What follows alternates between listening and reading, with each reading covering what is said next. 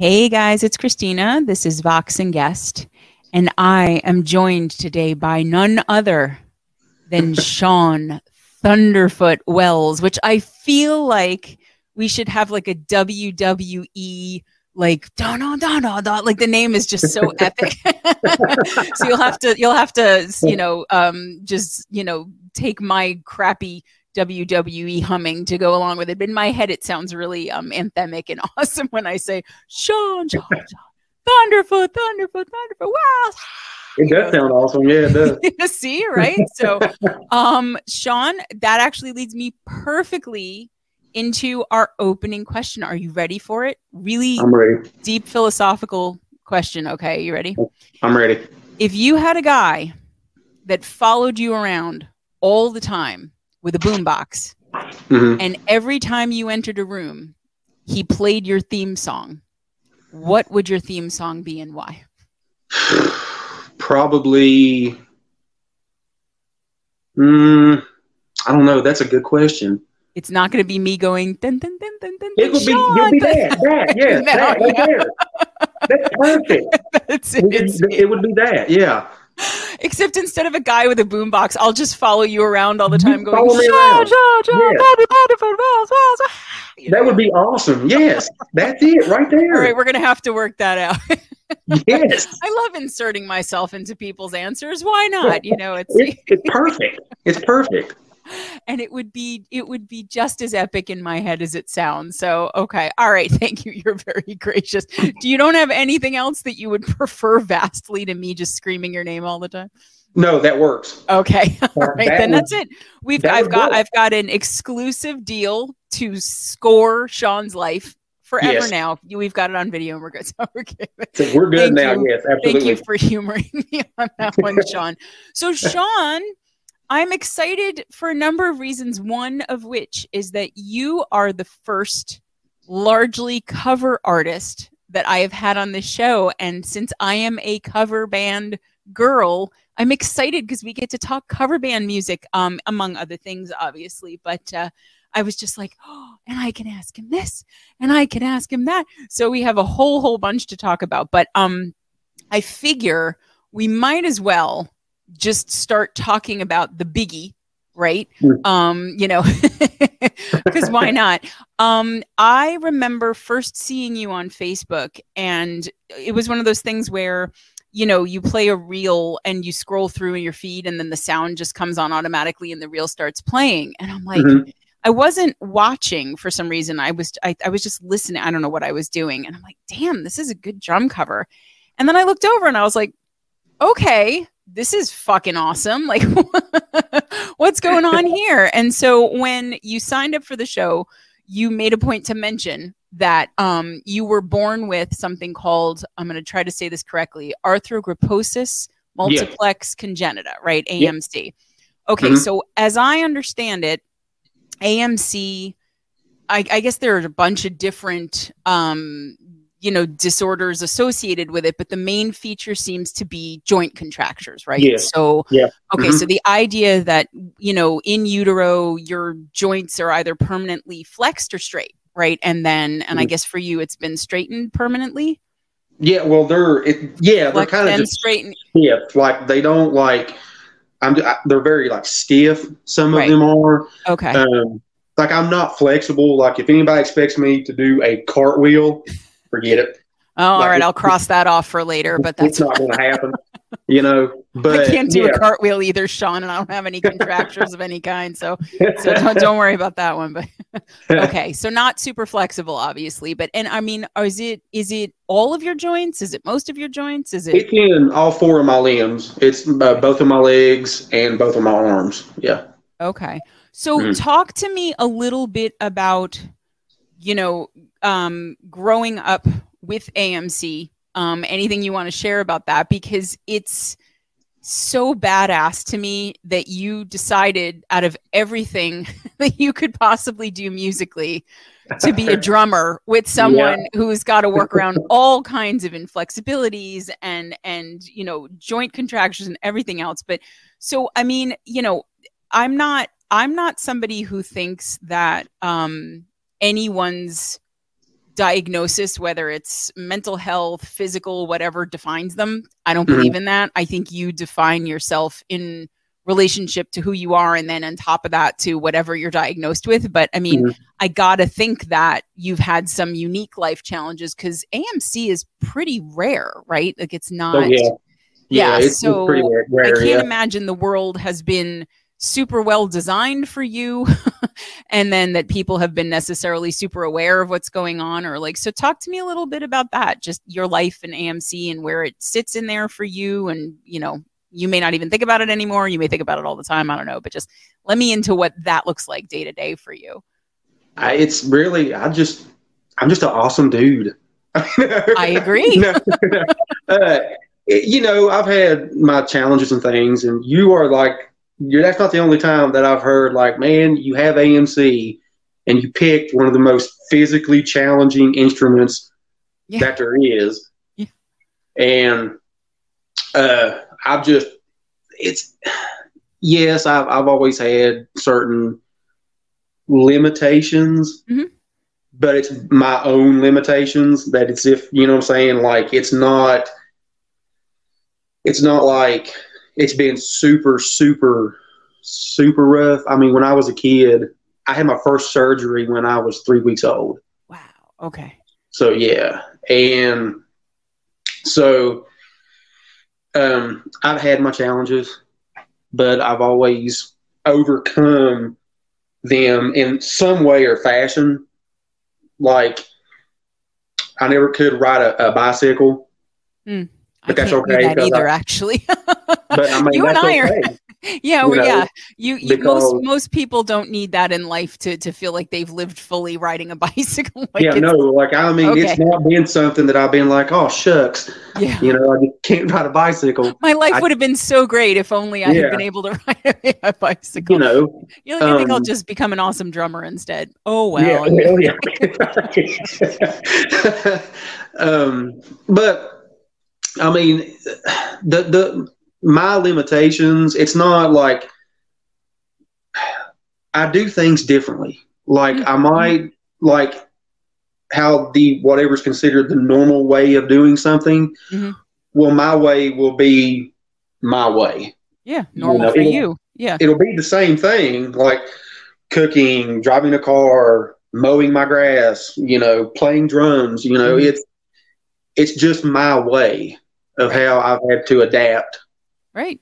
To do things, because I wasn't going, on the drumming side of it, like I wanted to be a drummer and I wasn't going to let AMC stop it. So you've always wanted to be a drummer then? Absolutely. Okay. So when did, because again, it would be stupid to do an interview with you and not discuss AMC, because like, of course it's part of your story, but like, it's a part of your story. It's not your whole story. And I mean, it's like, I was curious whether there was something in particular you wanted to say. And I am going to be interested to hear in a little while, just some details around drumming with AMC. But tell me the more interesting stuff about you. Like, when did you get into music? When did you decide and realize that you were going to be a drummer? Like, how did that all come together? Because I love hearing about how people got into music in the first place.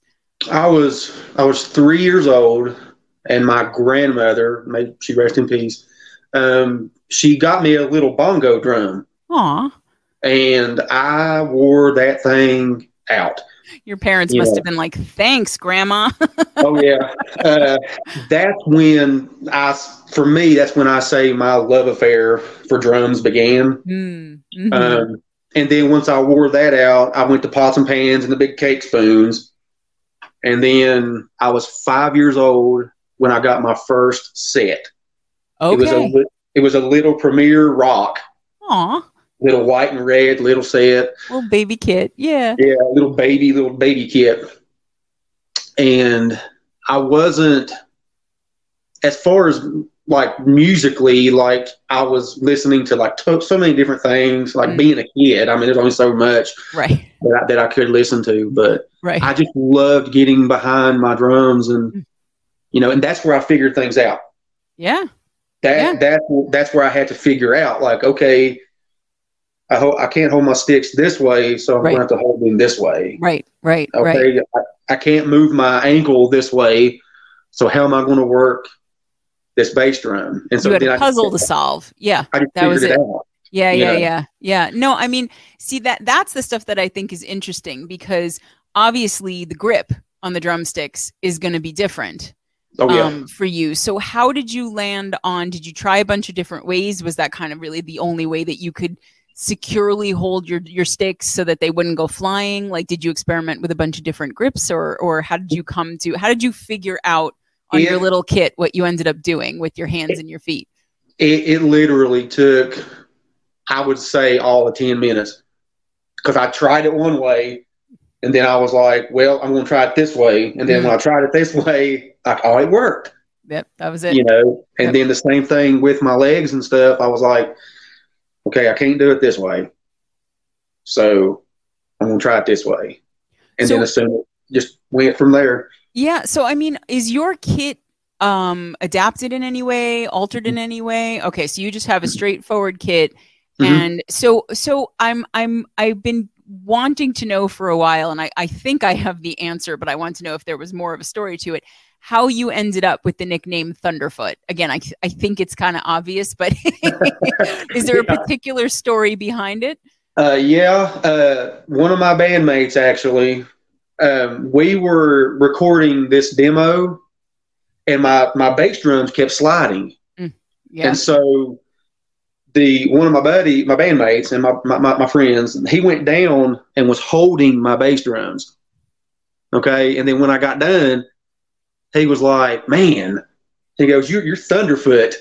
He goes, you were like making my heart skip beats and my head was shaking and stuff, and because you're just pounding that kick so hard. Yeah. And so that's where it came from. Okay. I had the feeling, because you definitely, I love it, Shawn. I love that you sat down, and kids are amazing too, right? Like, you're like a kid, you're 5 years old, you want to do something, and you're like, okay, well, I can't do it that way, but I'm going to do it. So it's just a matter of figuring out how I'm going to do it. And like 10 minutes later, you were like, okay, done. I figured it out. Now I'm a drummer, So, I mean, you started drumming at 3 and you just never stopped. That's been it all the way through. So did you ever pick up any other kinds of instruments? You weren't even interested. I wasn't. No, it was just the drums from the beginning. Yeah. And I mean, I've had people ask, like, well, why don't you, play guitar or piano or the bass too?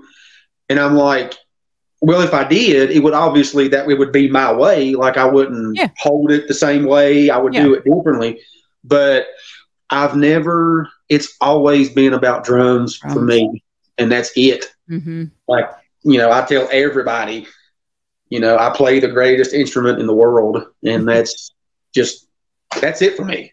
Now, as the wife of the drummer, I fully endorse that sentiment. So I get, so what do you think it was, even at 3? I mean, I know the bongo, but like, I talked to a lot of musicians for the show, and then in the course of being a musician for decades, I've obviously talked to, thousands of musicians just, shooting the shit or whatever. But like, and a lot of people will say that there are usually 3 buckets. It's like, well, my parents got me an X when I was this age, drum kit or guitar or bass or piano or whatever. And I loved it. And that was it forever. There are the people who are like, yeah, I tried this instrument, that instrument, whatever, wasn't into it. And then I found this and I knew that this was the one. And then the other ones are kind of like, well, I wanted to make music and nobody lived around me. So I just kind of had to teach myself everything. But like, so what do you think it was about the drums that just got you like that? Are you generally somebody who's just really into rhythm? Did you like Okay. I think that was a huge part of it. And I think when I was a kid, and my mom would take me to a store or something, and there would be a drum kit like setting up, I would have to go and look at it.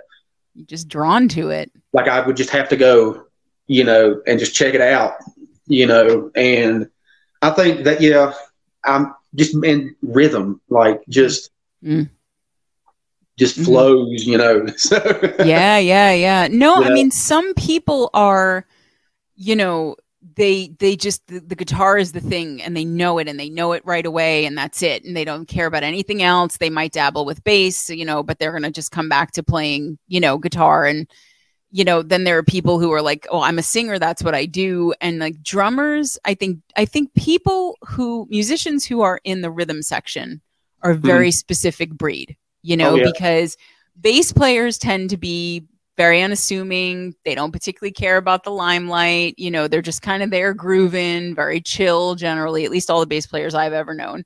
Yeah. And drummers can either be like Animal from the Muppets, where it's just, you know, and like you can do is stare at them. Yeah. Or they are integral to the sound, but in a very non-flashy, very non-look at me kind of way.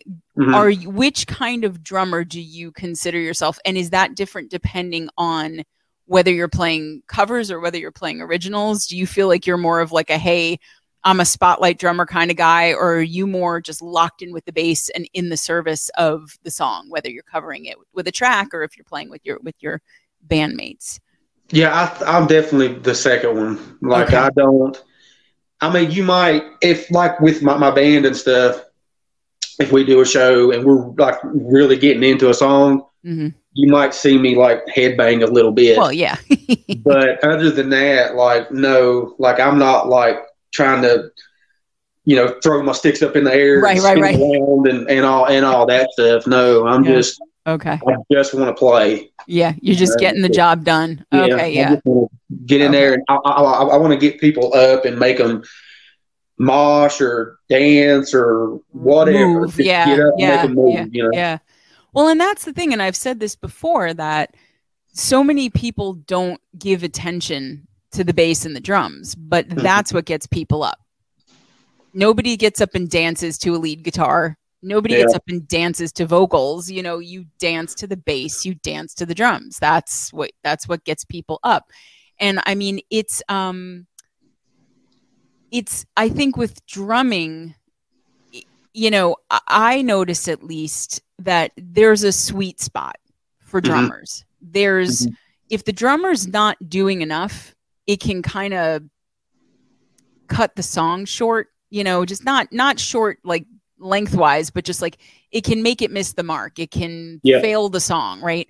But if you're noticing the drummer too much, I feel like it's like, dude, you know, like, it's like you said, it's just, I mean, yeah, like I don't have any problem with, you know, stage presence and throwing sticks around and whatever, like that's fine. But if a drummer's overplaying, I think you're more likely to notice that than maybe any other instrument overdoing it, you know, because it's just, you know, there's a groove to whatever it is that you're playing. And if you're overdoing it, it's so easy to distract people from that groove. So I always appreciate that with you, with the videos that you put out, that you have your own flair, you know, you're doing your own thing with the drum cover, but you're not overdoing it. It's not like, hey, look at me, I'm the drummer. Here's every possible note that I could play, and I'm not going to hit the cymbal 1,000 times in a minute just to show you that I can do it. So I mean, I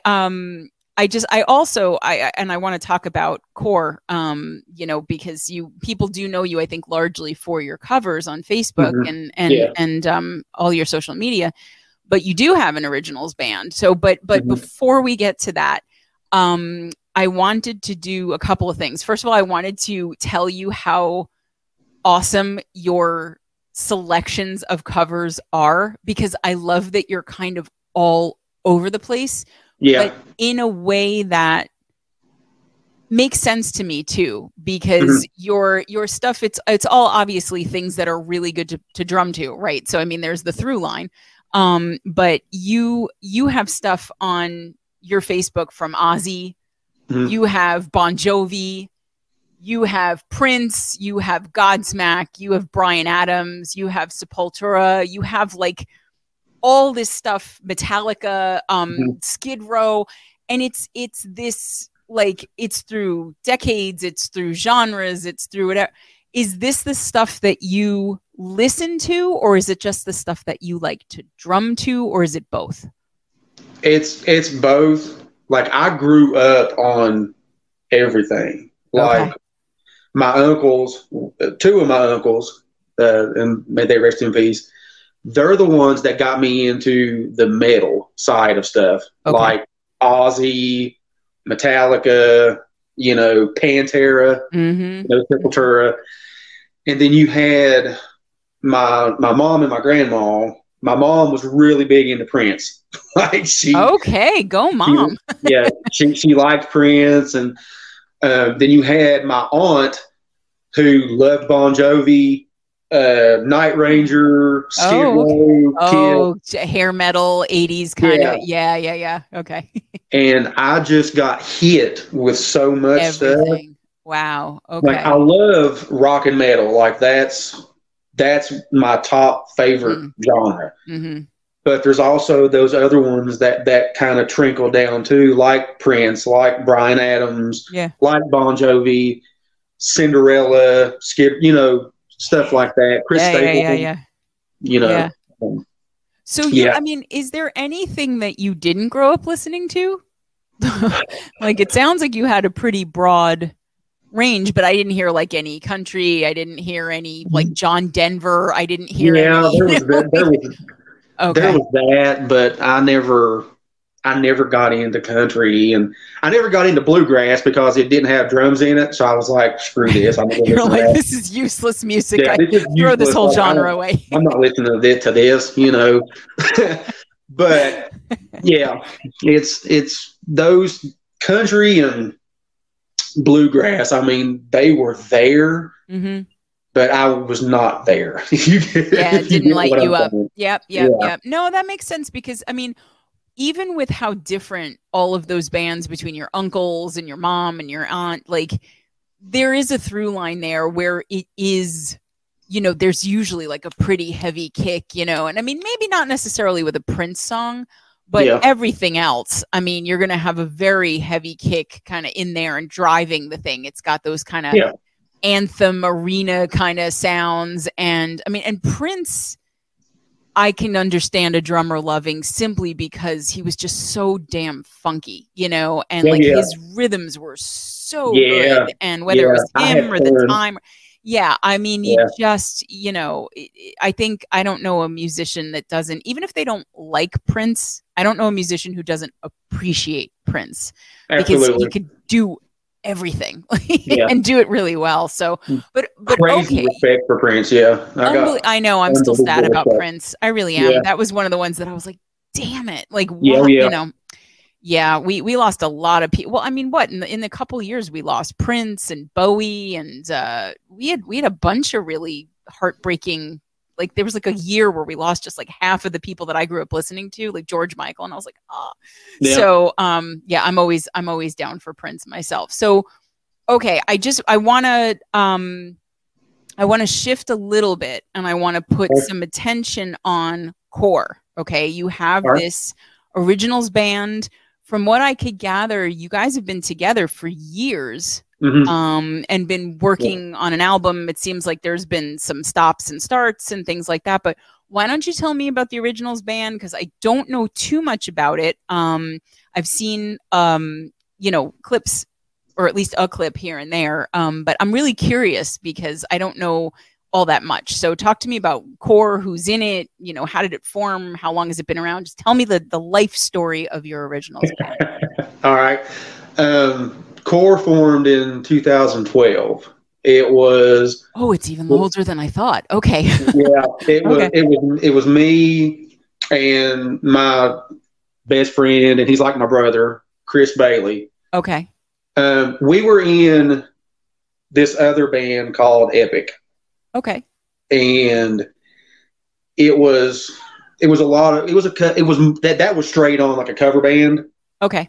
But we were doing covers that we really didn't want to do. Oh. And so that band disbanded. I'm sorry, I didn't mean to say dismantled. That's okay. It broke up. But were you doing, not to interrupt you, but were you doing covers you didn't want to do because some of the members of the band wanted to do them, or was it that's what you thought the audience so it was more like you and Chris were not vibing with what everybody else wanted to be covering? Yeah. Oh, It that's was. hard. Yeah. Okay. Yeah. Okay. And so we left that band, Mm-hmm. and then me and him just decided, like, hey, let's get together, me and you. If we want to do covers, let's do the covers that we want to do, Right. but let's also try to be original. Let's like write songs. Yeah. And so that formed in 2012, and the bass player, which is his name's JB, Jerry Hatfield. That's me and him was in bands together when we were like 15. Okay. So he came on board, and now we have a lead guitar player. His name's Tristan Russell. Yeah, he's awesome. He's like my little brother. Yeah. Fantastic guitar player. Dude just shreds. Yeah. Yeah, man. Yeah. He is. Yeah. He's unbelievable. Yeah, you guys together are something. Just the two of you alone, I can't even imagine with everybody. I can't wait for everybody to hear us together.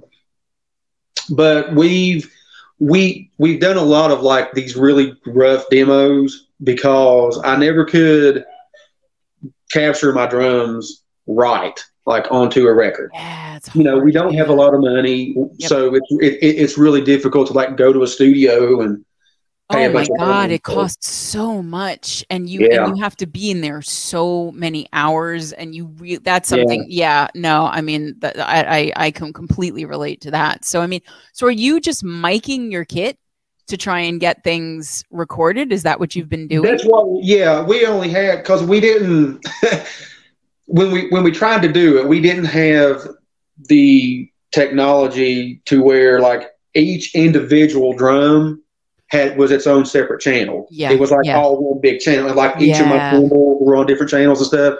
So it was really hard to balance because if you turn something up, then the whole thing right, and then balancing it with itself and then balancing it with everybody else becomes a nightmare because it's drums. I mean, there's a reason they put drummers behind gobos, right? Like, it's like because it'll bleed into everything. It'll just turn into mush. So I don't blame you for not wanting to do that as the sound on the album because it's not going to showcase you in the right way. So, okay. So that's been an obstacle. Now clearly. It's fixed. Okay. Oh, that's the obstacle. Yeah. Now that one, that obstacle is fixed now. Like, because we can literally do everything ourselves. Like we don't have to go to another studio or anything like that now. Okay. I can record now and capture them properly. Mm-hmm. And we started that right before COVID. If COVID hadn't hit, then we would have already, the record was 3 years. You would have been done and moved on. And a lot of people have a similar story. So what did you do that fixed the sound issue? How did you work around that then? Well, we got a digital mixer. Okay. That's one of the things that we got. Okay. And I only trigger my bass drums. That's the only thing that I trigger, but I mic them too. So it's kind of like a hybrid. That's cool. Yeah. And you get depth of sound that way, which is good. Yeah. And so, but we got that digital mixer. And so now each one of my drums, it's its own separate channel. And my cymbals and everything, they're all mic'd up individually. Yeah. So you can just mix it however the heck you need to. Yeah. Oh, you must be thrilled. Now with that. That's night and day. Because you can't, I mean, that's one of the hardest things, right? I mean, like, we know as cover band musicians, right? People will go to a gig and they'll hold up their cell phone and they'll record you. And then you come back and you're like, oh, hey, cool. Send me the clip because we can put it on Facebook or whatever. And all you hear is because it's like it's going to pick up the high end because it's supposed to be recording talking and forget it. You can't hear anything else. The mix is terrible. And I cannot tell you how many people I've seen post cell phone videos of their band going, please don't judge us by the sound quality. This was a cell phone camera. That's true. Yeah. So you must be in heaven now because you can get it exactly where you want it. Oh yeah, I'm absolutely thrilled now. And then so now since COVID, Chris he's had some issues, but he's overcome them. That's great. And so now he's starting to come back with us.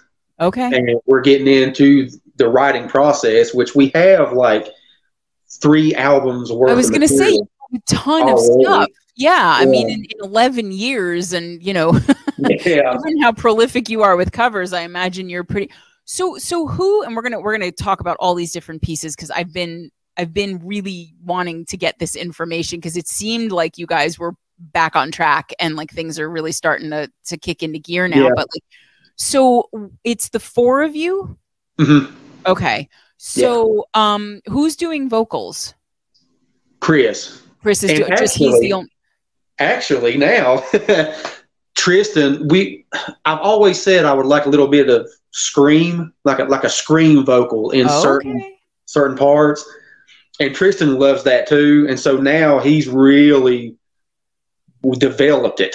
Oh, wow. And really worked on it. So now in some of them, he's going to be doing a little scream. Okay, so Chris will have like the clean vocals, and Tristan will be doing the dirty vocal. Oh, okay, that's okay. Yeah. All right, that's begging one of my next questions. But okay, so you have the 4 of you, and what is the genre? Do you have one? Are you writing a whole bunch of? Because if you're used to dabbling in all these different influences, both like just from your musical upbringing and the fact that you have done so many covers, like, are you guys committed to a particular genre? I mean, obviously it sounds like there's some metal in there if you're having Tristan screaming, but like, is Core a metal band, or are you not wedded to any one genre, or you guys don't know yet because you have to figure out which songs you're picking?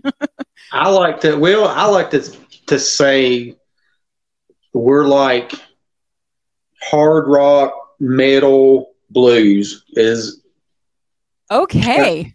Kind of what it is, You know what though? You know what? That I'm thinking of the clip of the original that you and Tristan had on Facebook. Mm-hmm. And between the groove that you're laying down and what he's doing on guitar, that actually does make a lot of sense to me, that you're managing to put all those things together, because, and I mean, that's without the bass, which is obviously going to define the sound a lot, and without any vocals. So, okay. Hard rock, metal, blues. I love that. Love that. Okay. So that's that now. And does that mean that you're also doing some songs that are just hard rock, some songs that are just metal, some songs that are just blues, or are your songs going to have elements of some or all of those things, or is it both? Are you like trying to? Both. Okay. Yeah. Oh, so like, you have a ton of freedom with this project then. Oh yeah. That's what we love, is those genres, and so we just wanted to throw it all in. Yeah. And create songs that are like that too. Mm-hmm. So if you're a metalhead, you will like something. If you're a hard rock person, you will like something, or blues, or all of the above. Yeah. We're just fans ourselves, and so we just want to put stuff out that we want to listen to. Exactly. That we would like to listen to, and so that's how we write. Well, that makes sense to me also, in how you and Chris started Core to begin with, right? Because you left Epic because you weren't playing what you wanted to play. And I mean, look, again, as cover musicians, you do have to be a little bit of a, pardon the phrase, but a little bit of a musical prostitute sometimes, because the audience is going to want to hear what they want to hear. And you may not want to play friggin' Wagon Wheel again, but they may really want to hear it, or, Freebird, or, Brandy, or whatever. And you do have to cater to the audience. But if you're only playing stuff that they want to hear that you're not interested in, being a cover band can get old real fast. And so I think the fact that you guys said, okay, we're going to leave, we're going to do the covers we want to do and we do them, but we're going to do the originals that we want, because it sounds like you are making the music that you want to hear that doesn't necessarily exist anywhere else. Mm-hmm. So, I mean, okay. So with the songwriting process, then are all four of you writing together? Mm-hmm. Is it, oh, okay. So talk me through that. Like, what's one of your songs? If you want to say, I know you might want to, keep everything quiet so that when they're okay. Yeah. So just upload as much as you can to me, because I'm really curious about this, because I've heard just snippets, but it sounds really good. And you only have half the band. And it's like part of a song. So I'm dying to know what else you're doing. So pick a song that you really love. Tell me about it. And then how did that song get written? Who did what? How does it work? Okay. One of our songs that's going actually on the record, it's called The Holy Fallen. Okay. And very metal title. It's not what you think though. Now it's not like, I don't know what I think. Okay. But a lot of times it starts like with a groove that I've just come up with. Mm-hmm. And so like with that song in particular, I was just playing this groove and Chris was like, man, play that again. Mm-hmm. And so I played it again, and then here he had guitar over top of it. And then Tristan went and added another element of guitar to it. And then JB with the bass. Yeah. And then once we got that kind of like the main groove and like the main riff, then that's when we start building other things on top of it. Like for me, like a feel, or for them, whatever these crazy guitar players do, you know, solos and licks and like riffs and yeah. And, so then after the music is done, we will sit down, and Chris usually is the big lyric guy. Like he will just pop off lyrics like that. Oh wow, okay. And he had this one line, and then he had two, and then he had three, and then we were sitting there reading it, and then we played, and then he sang those 3 bars, and it was just we was blown away. Wow. So like, okay, man. What else? Keep doing that. Do more of that. keep doing that, And we have another song called The Bridal Chamber that actually started from a bass riff, like a bass groove that JB was doing. And it gets built and built and built. And that's kind of how we do it. We just build up, we'll get the music, and then Chris is just, we will sometimes throw in a word or something like a or a the or something. There's a sound.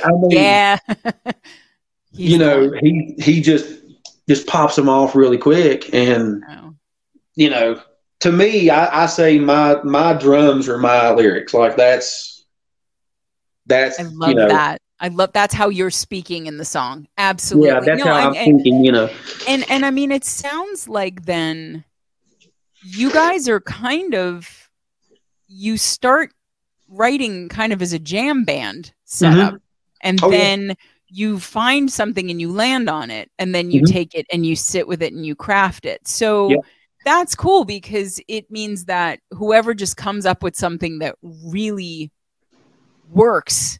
And, like you said, you started laying down a groove and Chris was like, wait, do that again. It reminds me a little bit of, I don't know if you watched the documentary about the Beatles that came out. It was like, I think it was called Get Back.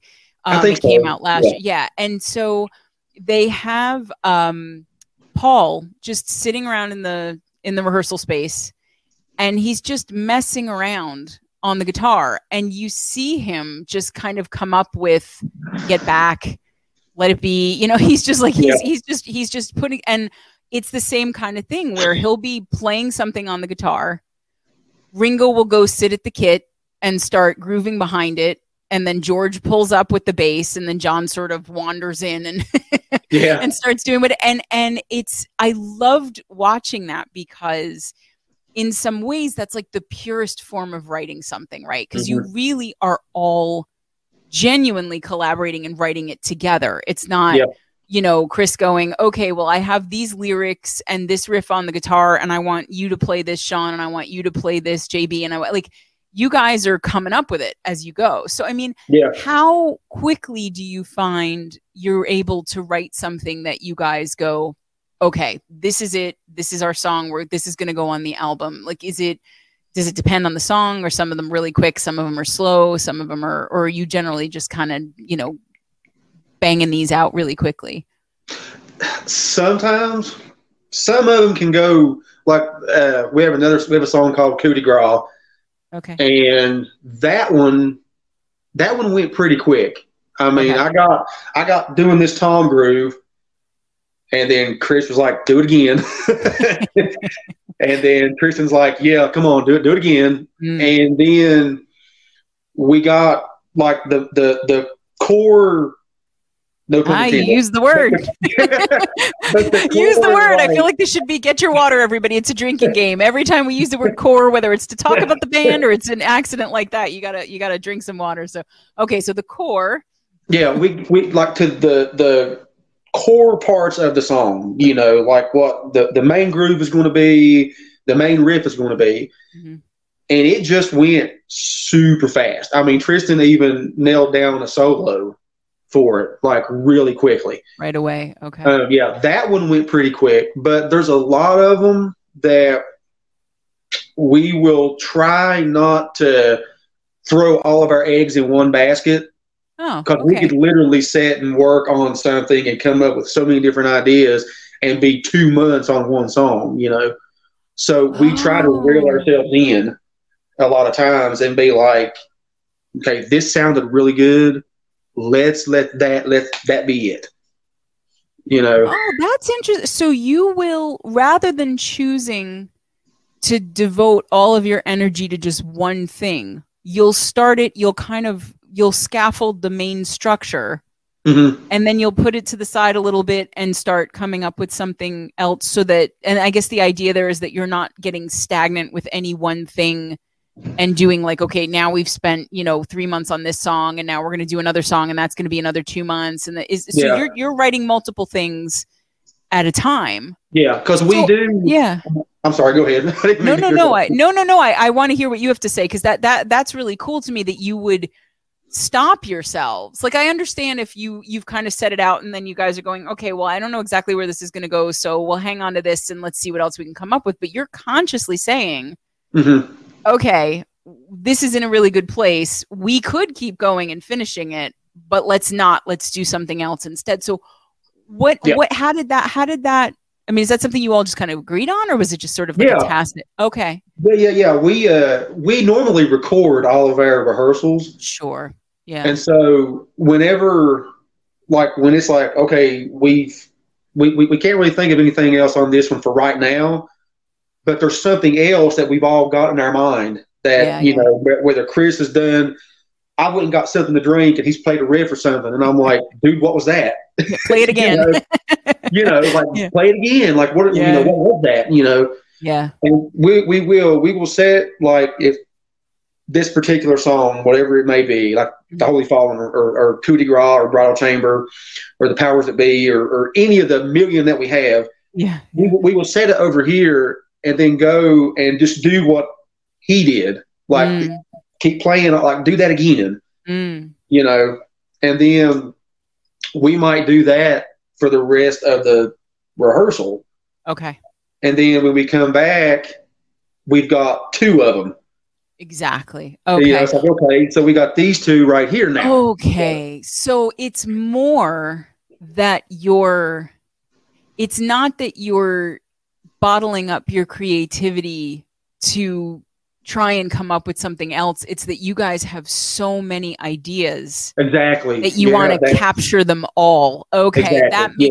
That makes a lot of sense to me. Yeah. I mean, what a great problem to have, right? Like, that you're okay, guys, well, we only have like 3 hours to rehearse or whatever, so we could do this whole song, but I've got like these 4 ideas, and you have this, what, like, and you have to try and keep up. I mean, you guys must really, I mean, I imagine you and Chris, having known each other since the earth cooled, right? You probably have this synergy when you're playing with each other that's just effortless. But it sounds like with JB, who I get the sense you've also been playing with for a long time.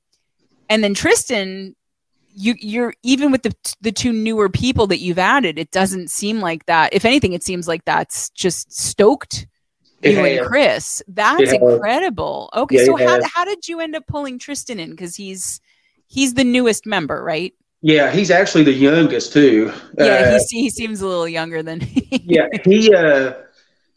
he was working with Chris at a job that they both had down. That they used to security guard at the lake. Okay. Out the marina, they would. You don't want anybody stealing that lake, so it's very important. Or if like somebody want to come in and night fish, well, they would give them the slips or whatever. Yeah. Chris's ex-girlfriend now just kind of left him at that time, and at the time we were JB was having a hard time coming up because JB lives about 35 minutes from us. Oh, okay. That's just enough to be far. Yeah. Okay. Yeah. Me, Chris, and Tristan, though, we live pretty close together. Okay. But we had a Halloween show that we were scheduled to do. And so Chris, he had talked to Tristan a couple times, and Tristan was interested into coming over. And so he come over. He was going to play bass for us. Oh, because JB wasn't around. Okay. Yeah. And so, but he brought his guitar, and I was like, man, we don't need two guitar players. I mean, it's going to be okay. Like, blah, blah, blah. Right. And so he brought his guitar, and he didn't even pick the bass up. We played, what did we play? It was AC/DC. I think it was Back in Black. Okay. We played that. Yeah. One. And I looked over at him, and he was just like locked in right with me. You got to know what you're doing on that song. Yeah. He was locked right in. Okay. And so we stop. The song, the song's done. I get up. I go in the kitchen, grab me something to drink. I come back out, and I'm like, you can't play bass. Sorry, dude. You just screwed yourself. You're a guitar player. Yeah, I was like, you just can't play bass now, man. And so we did that show without bass. Okay. Wow. And people loved it. They loved it. But we did that show without bass. And that was, I want to say, 8 years ago. And he's been with us ever since. Oh, okay. So he's not new. He's just the newest out of, the 12, 11 years you've been together already. So, okay.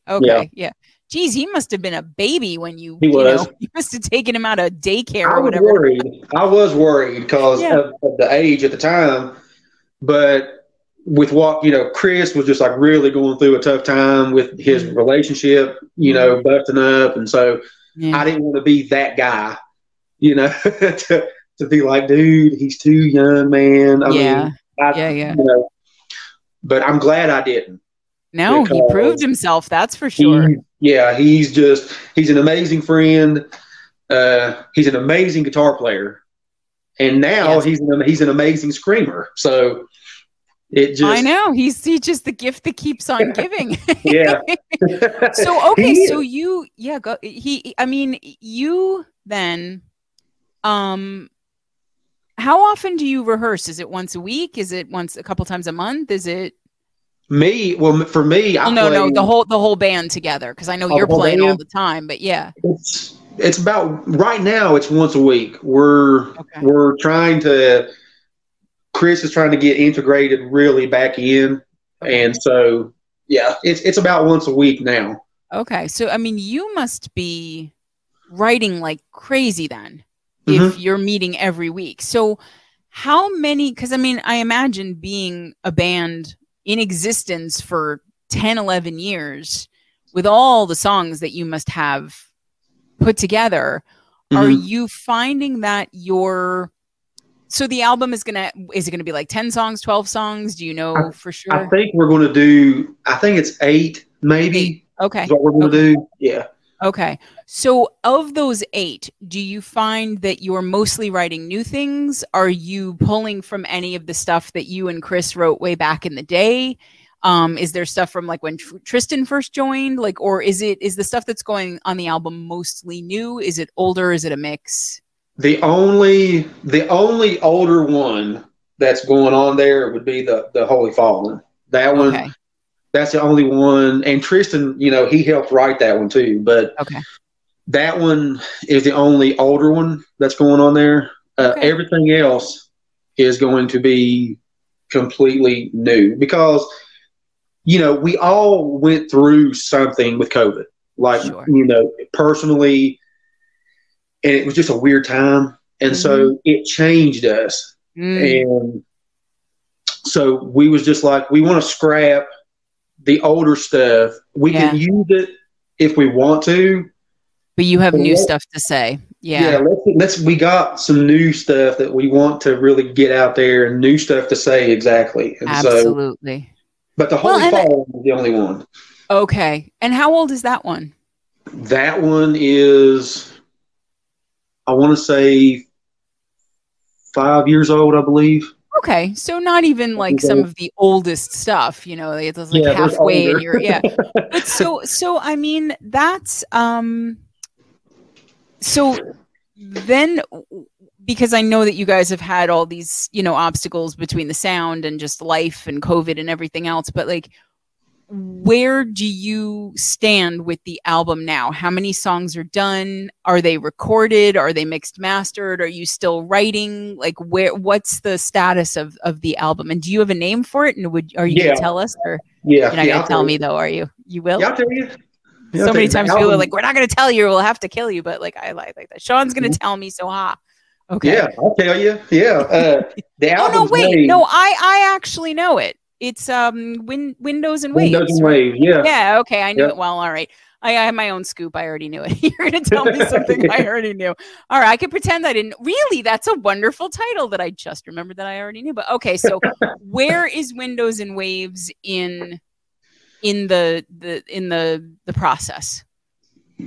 Right now, we're still in the writing process because we're coming up with so much. We don't know, like, what we're going to put on it really. Besides the whole fall, it's just been really difficult to not write new stuff. Tristan came over Monday, I believe it was.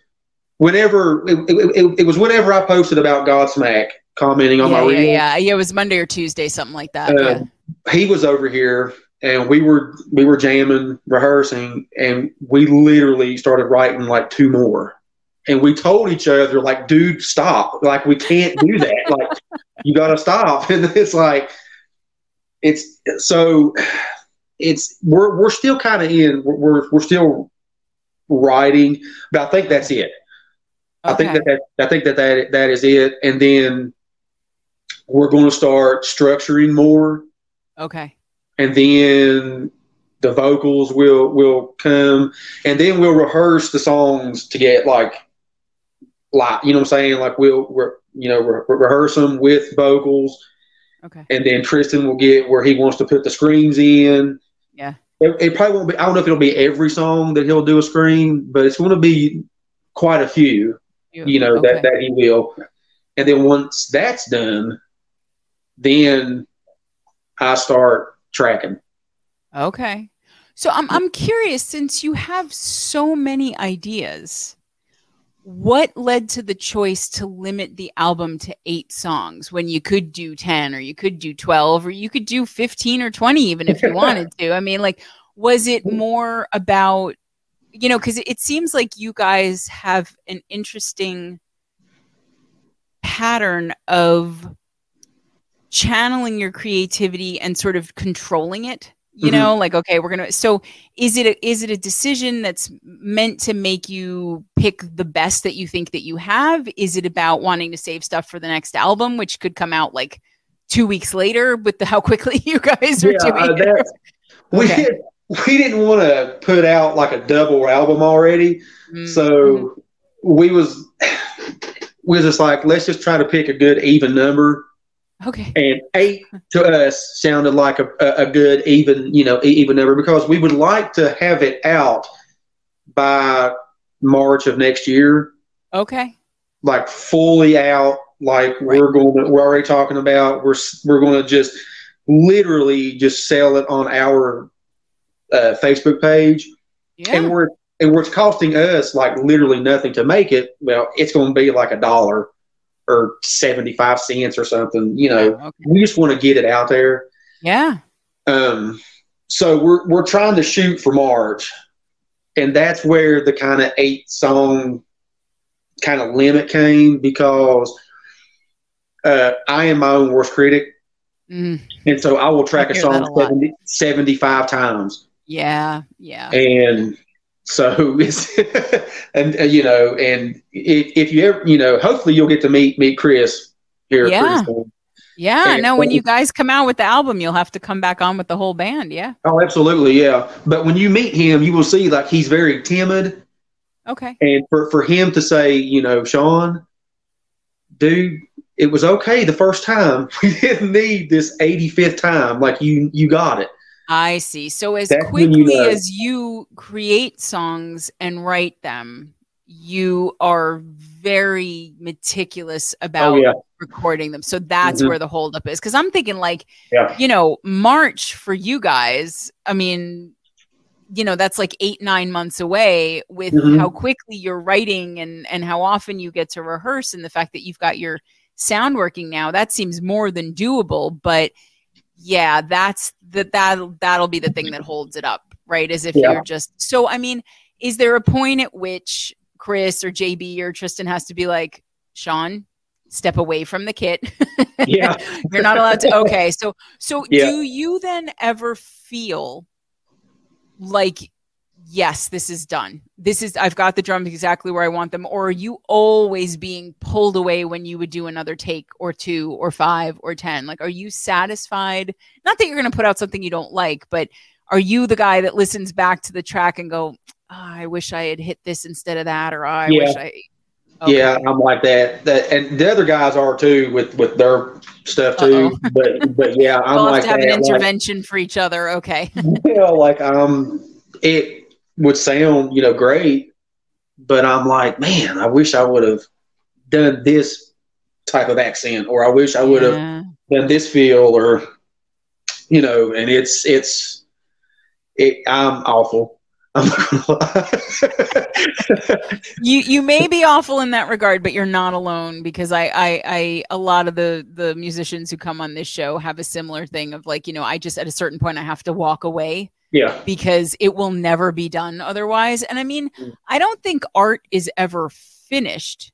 I think people just leave it, and because there's, how many, musicians do you know, even really famous, well-established, multi-millionaire musicians come back and rework stuff from their first couple albums and then release it 30 years later. I mean, like, there's always something that you could change or fix or do differently or do more or less of, or whatever. I mean, that's one of the hardest things I think about really anything. I mean, whether you're recording covers or you're writing or recording originals, you could do that with anything. I'm the same way. Like we have all these shows that we do, and Greg's always like, oh, let's release this thing. And I'm like, I didn't like my vocals on that one. It's like, oh my God, you never do. So I can totally relate to what you're saying. Like, because you know what you want it to sound like, and then there's what it sounds like and what you want it to sound like. And if they don't match up, which generally they don't, then, there's always going to be something you want to go back and tweak. But I mean, I like that you have a date, because it's going to force you to just cut the crap.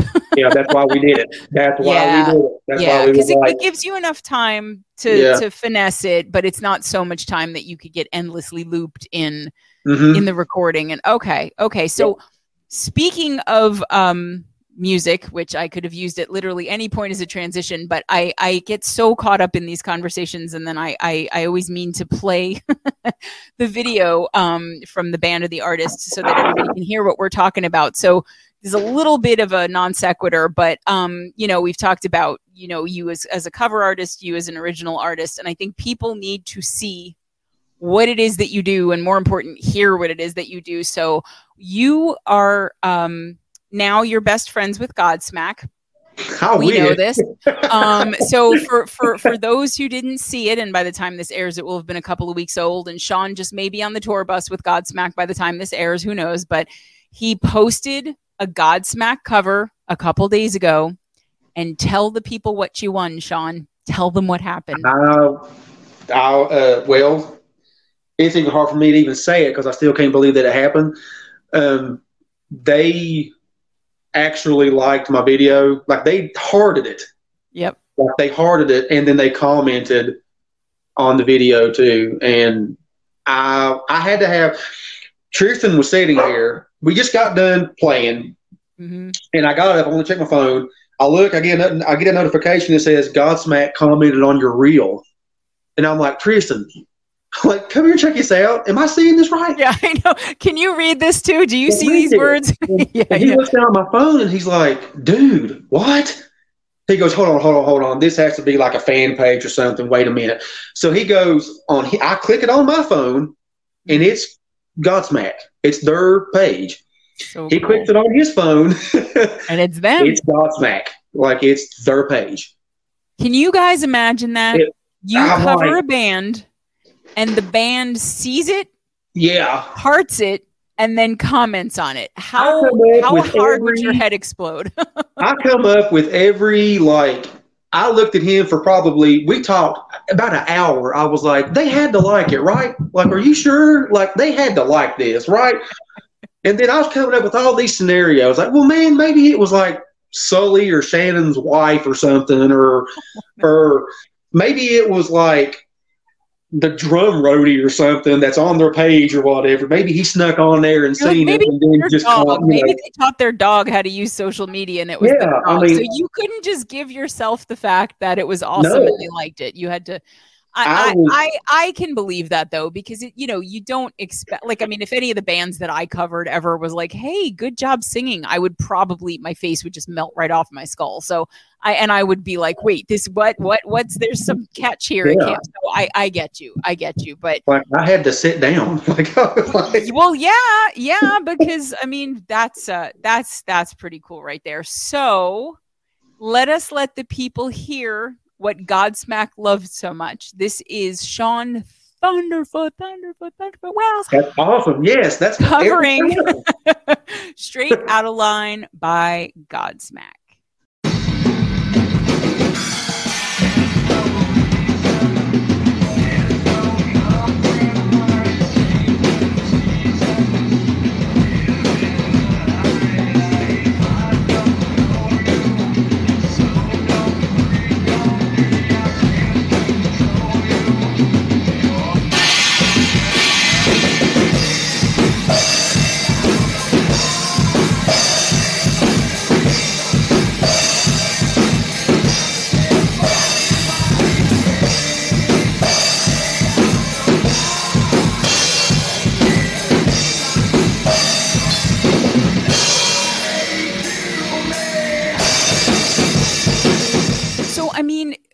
When you pick that one, I mean, I'm obviously, you don't play stuff you don't like, but why that particular Godsmack song? What about that, just really lit you up? Because you do a cool thing with your reels where you'll say, I'm going to be releasing, a reel by this band or this band, later today, tomorrow, in a couple days, whatever. And so then people know that they're going to go on your page and tune in or whatever. Like, what is this your favorite Godsmack song? Is this just one that you especially like to play? Like, what made you pick this one? Yeah, I love the tom groove in it, and it's always been like my favorite Godsmack song. Okay, I haven't done it yet. I've done, like, I did I Stand Alone, and I've done Keep Away and Bulletproof too. But that one was just like my all-time favorite. And I haven't done it yet. And so I was like, well, I want to do Straight Outta Line, and I just did the reel and loved it, actually, because I was like, man, I'm playing like my all-time favorite Godsmack song. I'm going to let people listen to it. Yeah. And then bam, 4 days later. How cool is it, though, that it was your favorite one and that's the one that they caught? That's I wonder, because you put your all into all the covers that you do. Yeah. But you definitely seem to be enjoying yourself, especially on that one. Like you just looked all yeah. I don't know lit if you up. noticed. So Like yeah. before I went into the like that other verse, like I never like throw my stick up or put this arm up or anything. But I was like, I put my stick up You and were just like feeling it, hammered down, on it. Yeah, it was amazing. I'm so happy for you that happened, because it's just that never happens. It just doesn't happen. We've covered so many bands. Nobody's ever said anything. Nobody, and I would just never stop like peeing because I'd be so excited. But like now I'm telling you, now that you're best friends with them, you're gonna have to keep tagging them and things and see what happens. You never know, Shawn. You could totally end up opening for them at some point. You and Core. Shoot, I wish. I just, I've never seen Godsmack live, and I would just love to see the drum battle live. Like they've just never been nearby, or you just they've never. Well, they have been, but in West Virginia, unless it's a country band or something, like you don't really not a lot of press gets done on rock bands. Oh. I think they were not too far from me a few years ago, and I didn't know that they were even here. Oh no. Yeah, and so, but I've never got to see them live, and so, but I would love just to do that. Yeah, sure. Well, you gotta go sign up for something so that you don't have to worry about your town telling you. Because, geez, if they were that close and you just didn't hear about it, that's frustrating. Yeah, follow their tour schedule yourself so you don't miss the next one. They could have been playing next door to your house and you wouldn't have even. I would have never known. Like I'd have never known. Now though, horrible. I follow them on Facebook too. So okay, good. You'll get all the you'll get every notification. They woke up, they ate breakfast. Yeah. It's like where were they? Were they close by? I'll go watch them eat snacks. I don't care. I just want to be. You know what I would? I would just if they were at a McDonald's or something, Shannon or Sully, I'd just be sitting down there like, man, you want a Big Mac? Can I sit down with you? Like, you take fries for that? I'll get your fries. Like I'll fix the milkshake. I'll make it for you. Like, exactly. Okay, so the coolness of Godsmack commenting on it definitely blows your mind.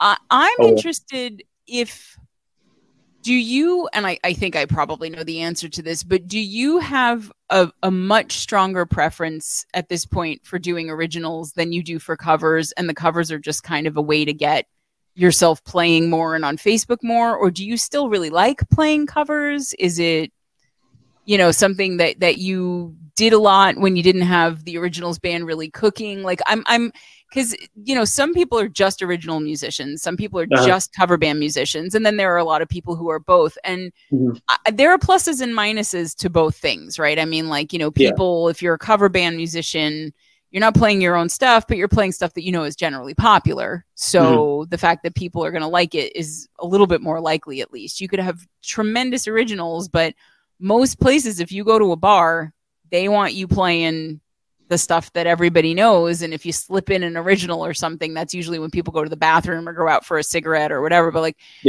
do you think you'll always play covers? Will Core do any covers? Are you guys going to be strictly an originals band? Like, I'm assuming you're going to be playing out live at some point. Yeah.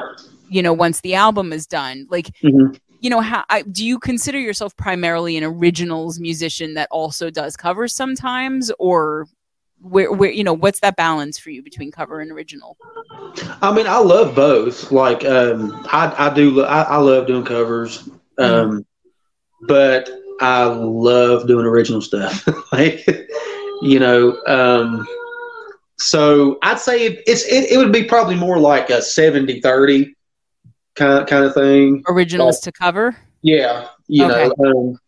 Because we do some covers too. Okay. We do a cover of 9 Inch Nails, Closer. Oh, wow. Okay. that people really love. I mean, that's a great song too. Yeah, we had people hanging off because you don't have a keyboard player. So how do you account for all of those sort of synthy electronic elements in the song? Like, are you just? I will send you a video. I got a video of us doing it live. Oh, cool! Yeah, I would love to see that. Yeah, I will send you the video. I mean, for those who aren't going to be in my inbox and I get to see it and you don't, but you'll probably post it somewhere. No, I'll just send it to you. Like, okay. So, but like, how for you exclusively? This is what this is. See, look at that. Vox gets the present. I'm very happy. Thank you so much. So, but like, when you decided to do that, knowing how studio produced that song is, did you just completely take it, deconstruct it? Did it come out of a jam? Like, how do you? Because that song's not easy to cover without drum machine and synth and and any kind of electric component. But like, why that one, and how do you do it? Like, what's the core take on Closer? Because I know I'll hear it, but I'm sure everybody now wants to know because you mentioned it and they're jealous. we like to say we chorify covers. Okay. Like Chris loves Nine Inch Nails, and he wanted to do, Closer.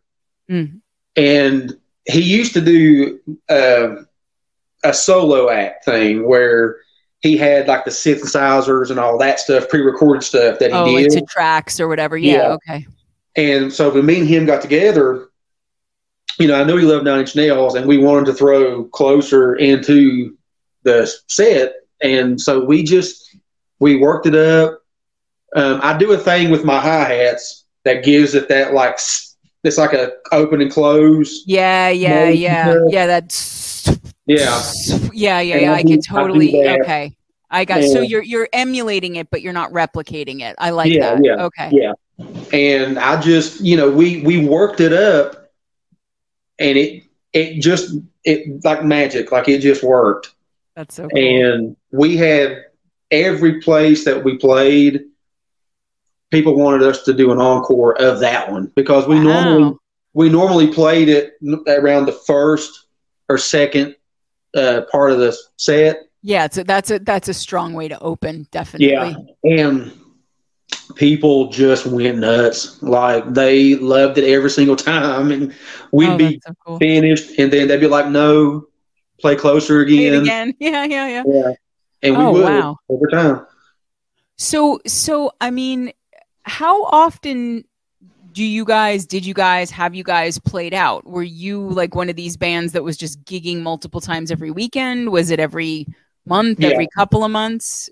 It was, we were playing before it got like bad around here. We were playing usually probably about 3 or 4 times a month. Okay. Usually, yeah. That's a good amount because I know bands that'll do like a gig on a Friday night. They'll do like some festival or something on a Saturday during the day, and then go to a bar on a Saturday night, and then they're playing again on Sunday, and they do that every weekend. And first of all, I'm just tired thinking about that schedule anymore. Like, you have to be really energetic to be able to pull that off. But also, I think at a certain point, especially depending on where you live, you saturate the audience. We have bands around here that will do that. And it's like, you could literally see them 3 days in a row every week. And, they're not coming up with a new set every time. So no band is going to do that, whether they're covers or originals. But I like that. So are you back to playing out live at all? You're basically in studio mode right now with Core, where you go, okay, so you'll start playing out then presumably to support the album like March, April, whatever, when it comes out? Yeah. Okay.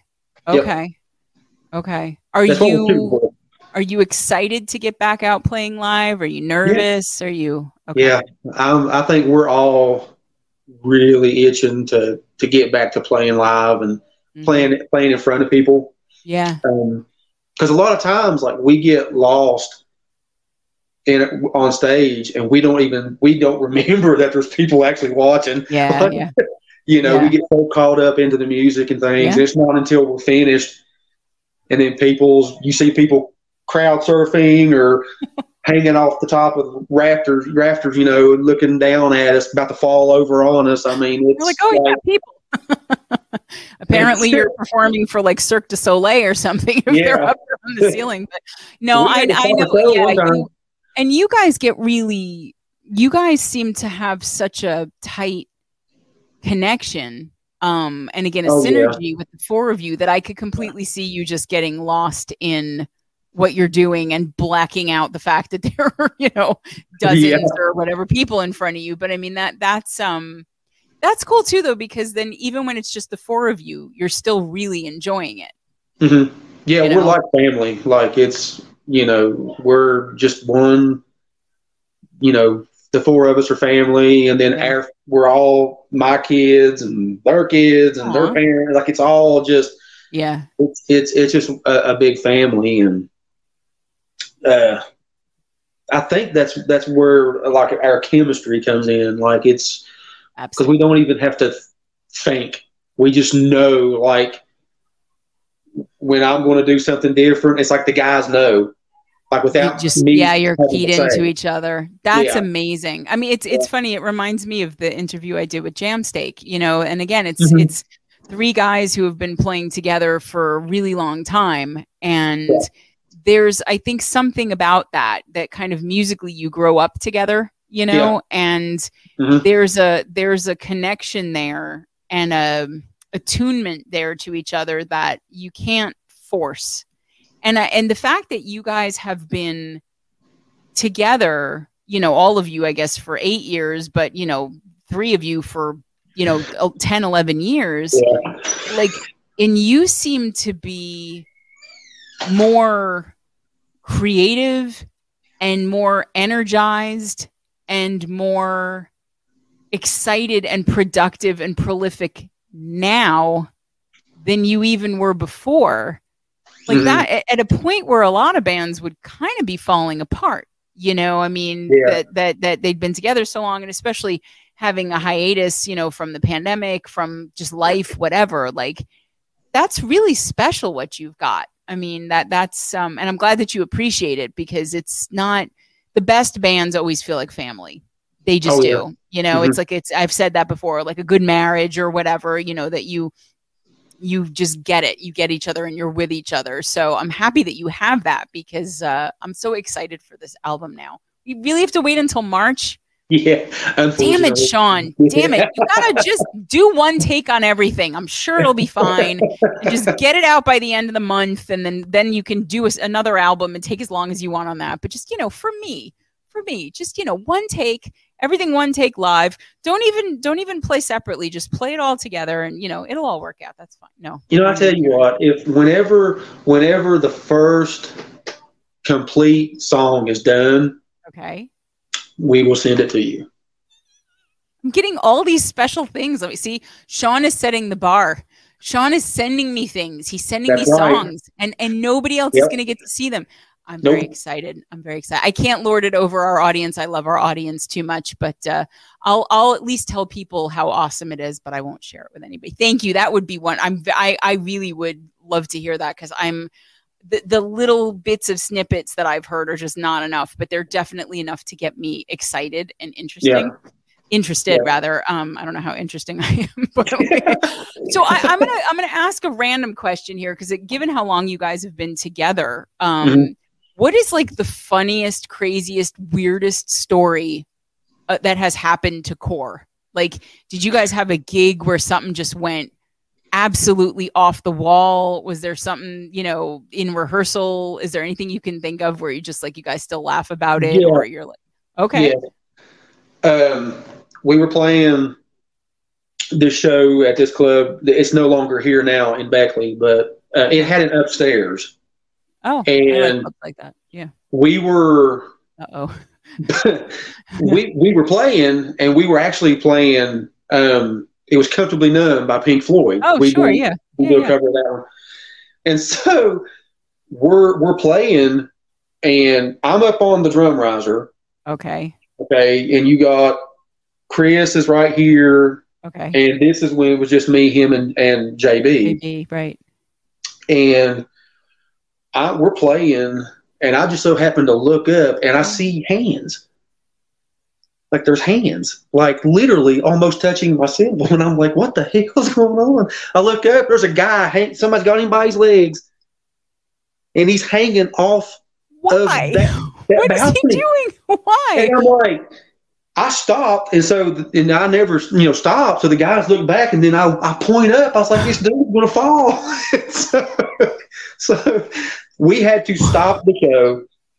Oh my God! Pull the dude back up, and everybody's cheering, woo, and all this, and I'm like, I'm freaking out, thinking the dude's gonna fall. Yeah, right on you. Right on me.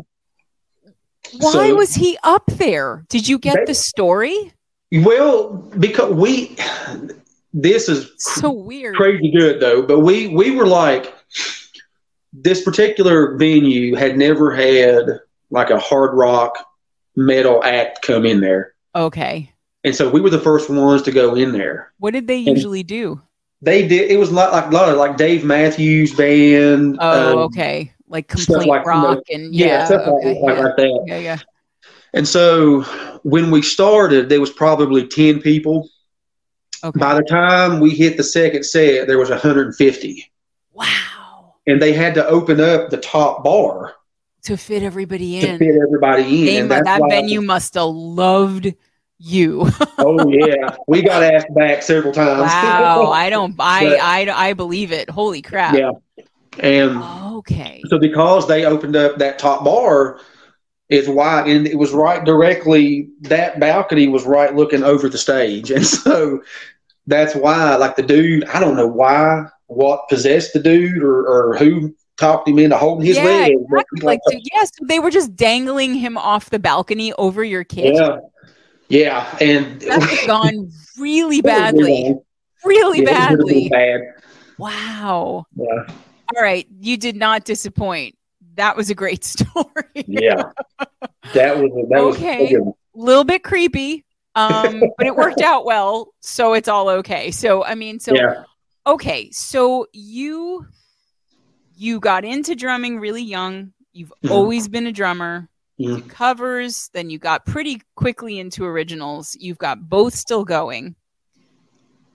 Is there anything musically that you want to be doing right now that you're not doing? I can't imagine what that would be, but are you feeling really satisfied with where you are between your drum covers and do you do lessons too?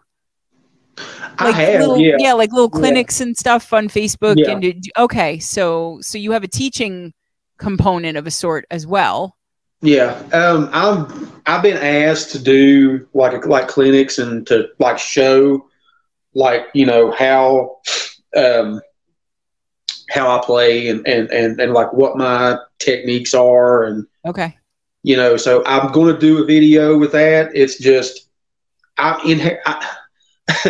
whenever I'm playing, I have to pretend like I'm not recording myself. Yeah, like I just can't focus on it.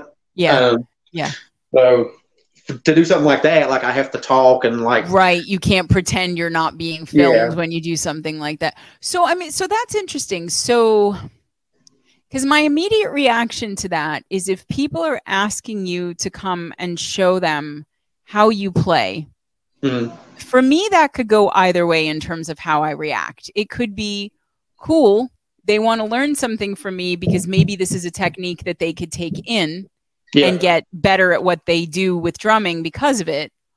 Or it could be like, well, I'm not a sideshow. Like, why I don't want to come on and like, I'm a drummer. I drum. Who gives a crap how I'm drumming? Like, what's the vibe more for when you're asked? Is it kind of like, look at Shawn, he's an inspiration? Or is it like, look at Shawn, he's a kick-ass drummer? Like, I'm hoping it's the latter, but I mean, do you run across...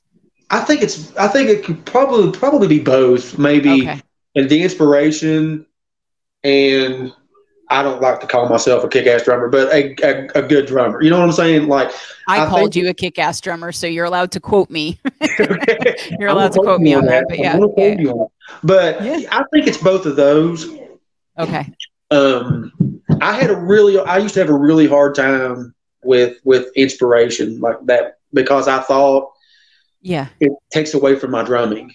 Exactly. That was where, on your behalf, my hackles went up a little bit when you said that, because it's like, I see people who watch like Paralympics and the Paralympic athletes or whatever. And I know there isn't there like some big Paralympic athlete who has AMC. I forget his name, but I feel like I've seen. I think so. Yeah, I think I've heard of him. Yeah. And like for me, when I watch anything like that, it's just, wow, these are great athletes. It's not like, oh, look what they can do. I hate that shit. I hate it. Yeah. And you must, because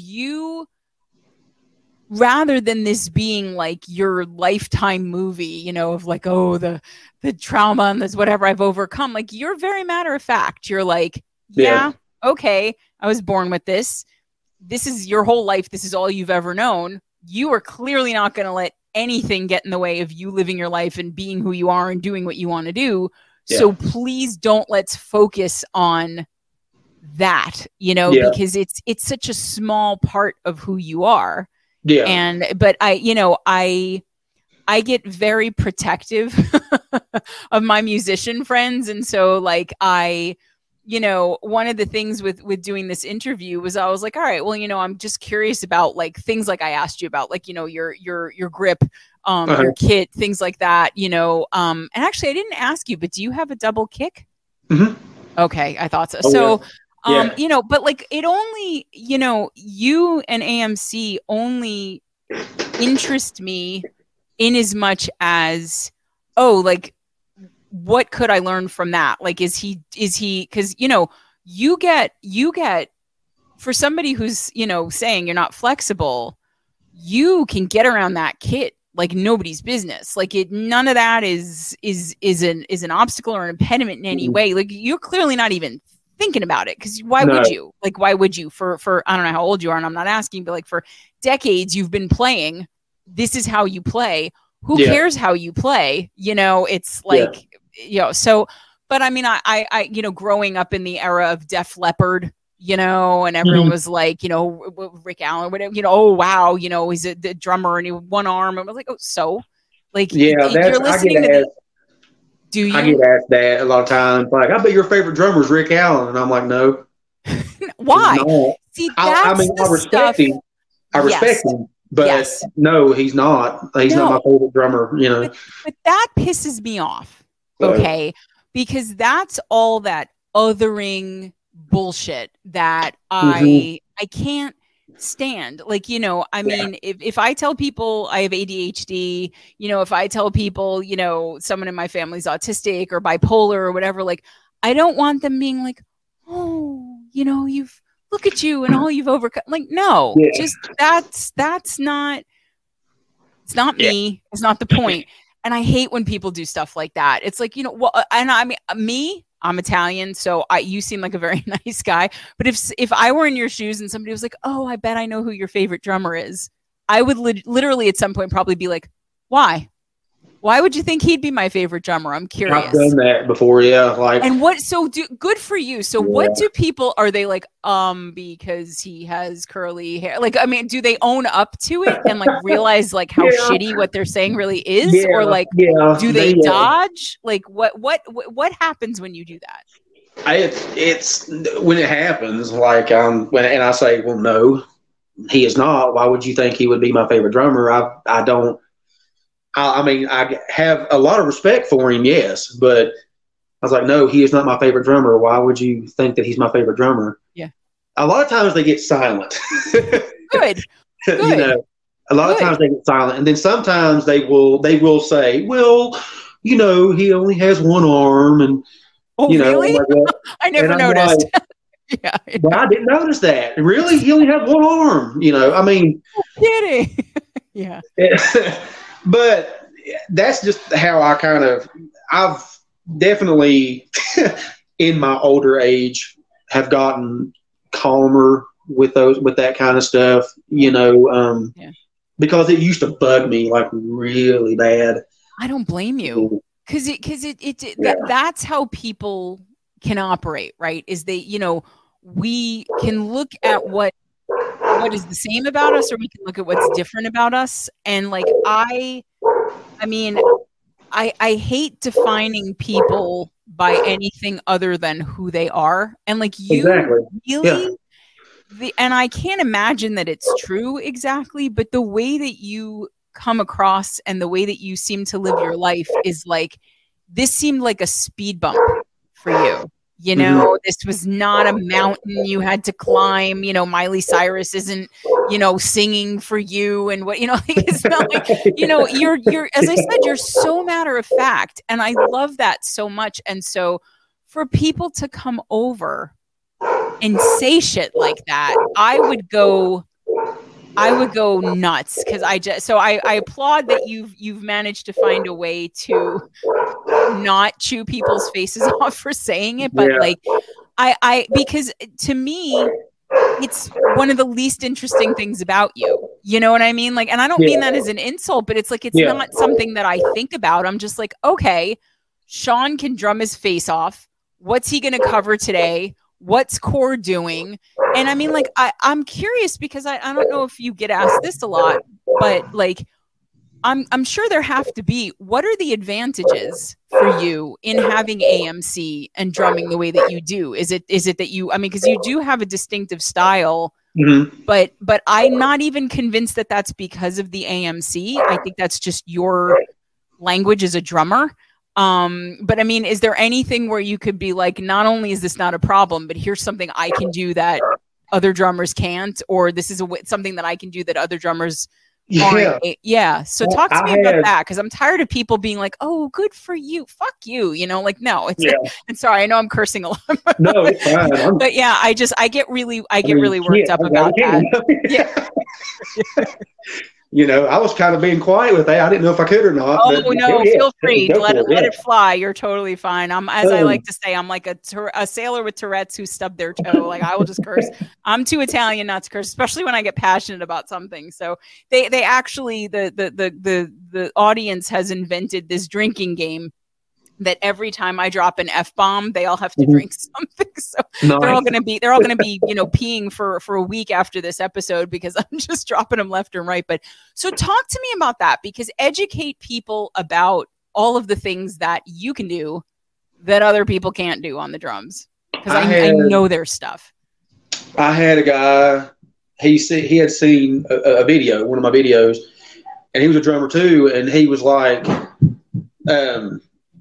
man, the way that you're doing your sticks, the way that you hold them, it's like, he's like, man, I bet you can do like really crazy things with one stick. And I'm like, yeah, I can. Okay. Like there's certain things that I can do with just one stick because of how I hold them. So like what? So get granular with me. Tell me about that. Well, I can do like 16th notes with one stick. Oh, man. Because of how I hold it. So tell me because I know how you hold it, but what makes that easier than if you were doing like a more traditional grip to get those? Because 16 notes with one hand is not. Like I have my thumb right here, and so I move my thumb with my wrist, and that gets me. And when I want to do something like pretty like faster with the hi-hats or something, well, I can use right there. Yeah, I can use one stick, man, and then I can do like 16th notes with one stick. You do that a lot, I've noticed. Yeah. You do know your advantage. Yeah. And you're using it. So that really frees you up though. So like what about what about the other hand? What are you usually doing there? Well, ghost notes, like because of how I hold my stick, like I have this pinky right here, it kind of wraps around the bottom of the stick.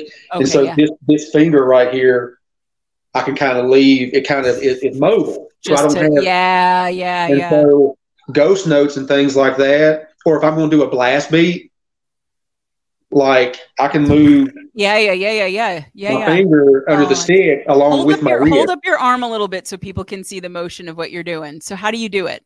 I don't know if you can tell, but it's there you go. That's perfect. Like this. Yeah, you're just but it's not that much movement even, but you're just able to. So I mean, I gotta think your wrist muscles, your finger muscles. Like I mean, I know they exist, but like your tendon, like you've got to be strong as hell. Oh yeah. I mean, drummers are, right? And I mean, but you're articulating your digits in a way that most people don't have to do. Most people are just holding the sticks. So yeah, I can like bench press like 300 pounds. Yeah. So yeah, I mean, you just so I mean, so so it's interesting because I guess the contractures keep you from having flexibility in like these joints, but you have kind of hyper flexibility in your fingers. Yeah, well, see if you notice. Right here, can you see? Yeah, it's perfect. My wrists are fused. Yeah, they don't. That's it. So this is a straight contracture, right? Like a straight, and then you've got the flexed contracture in the wrists. That's an interesting because you wouldn't have been able to really drum if it had been both, or I mean maybe the other way, but not if both. If your wrists were straight, I think you wouldn't have the. No, see, a lot of people like with AMC. If you see the wrist, if it's straight, they don't have a lot of grip. No, because you can't get any strength that way. See, where they fused mine, and I got a story if I can tell it. Tell it. I'm fascinated. Okay, because I knew you were going to have good answers to the advantages question, but this is better than I even expected. So tell me. So I was 13, 14 years old, and I went to this orthopedic hand doctor. Okay. And his name was Dr. Ryu. And I love his name because that was my favorite character in the Street Fighter 2 video game. I was like, wait, isn't that a video? Yeah, okay. yeah. So like I love using that character. So I love that dude. Like he was just amazing to me. Especially at that age, yeah. Yeah, they wanted to straighten my hands out and do all that stuff, but I would have lost my thumbs. Okay. So in utero, the contracture was a flexion contracture like that. Okay, so the surgery was going to be to straighten out your wrists. Yeah. And you opted not to do that. I told him. I said, I looked right at him. I said, I can't grip drumsticks without thumbs. I said, so no, thank you. And he patted me on the back. He actually patted me on the back and was like, good boy. And he looked at my mom and my grandmother, and he was like, I'm glad that he said that. That's right. Because he doesn't need it. Aesthetic, like cosmetically or whatever, I don't care. Look at him. I don't know that would be a cosmetic improvement. It would be kind of like a zombie movie all the time. Well, I've told people this story before, and I'm like, we use our thumbs for everything. And so, I wouldn't have been able to drive. I wouldn't have been able to pick up my kids and carry them. Exactly. You would have no stability. Yeah. If it had not been for drums, though, you would have probably done it. I probably would have done it. Yeah. But because of drums is why I didn't do it. No, and at that point, you'd been playing for real for 8 years, but trying to pretend with your little bongo, like you knew it would have wrecked your whole style. You wouldn't have been able to. No, oh my God, that's one of the best things I've ever heard. And to have the presence of mind at 13, 14 to be like, no, you know what? I don't need that. Because really, like what I'm trying to think what the advantage would be to that. Because I mean, I understand if they could have given you flexibility where you could flex and straighten, but it would have been one or the other. Yeah. I feel like I don't feel like that would have helped anything. Like it would not have at all. So why do they even offer that? I think they just wanted to throw it out there. Okay. Just to be able to be we could put a second nose on your face. Well, what's the benefit? Nothing, but we could. It's like Jurassic Park. Like you were so busy, trying to figure out whether you could do it that you didn't think about whether you should, but like, I mean, that's, I'm so glad you didn't, because you wouldn't have been able to drum. I mean, other things too, obviously picking up your children almost as important as drumming. No, but I mean, like, I mean, thank goodness for that. I mean, it is so awesome to hear you. It just seems like you should have been born as like a twin with a drum kit. Like you just seem like, you are part of a drum kit at this point. Like, so what about, so we've got 16th notes with one stick. We've got ghost notes and blast beats with the other. What about your feet? What can you do that just makes other drummers weep because of the way, and how do you, so I've never seen, your feet. Are they kind of like your wrists? Are the ankles flexed? They're well, hold on, I'll show you. You certainly don't have to. But I don't know if you can see or not. I got. Can you see? Okay. I mean, I just see feet. So. Yeah, that's my feet. But they're kind of it's like almost like a ballet position, right? Like second position. Or you kind of. Yeah, like, well, right now I just got them up, but like if they set flat, like that's them setting flat. Like, okay. All right. So a little bit. Yeah, there's a word for that, but a little bit out like that. Okay. So. Yeah. So what do you do there? Okay. I'm trying to picture with the double kick too. My ankles don't move, so all of my speed and power comes from my hips. Oh wow!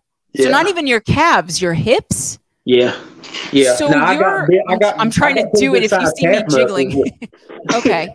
But yeah, like, no, like, it all comes from my hips, and like where my ankles are fused, like my toes move. Okay. And so that there's a little bit of like a toe movement of where I place my feet, but okay. No, like it's all my hip and things. Man. So, I mean, for you, drumming is a whole body sport anyway, but for you, it's really a whole body sport because you're trying to control something at the bottom of your body with something that's halfway up from the top. Like that, I can't even, man, you could probably kick out a wall in a barn if you wanted to. Yeah. Your legs must be so strong. So, okay. So when you're doing that, because your posture seems really good at the kit, you're not moving around too much. So is your kick offset?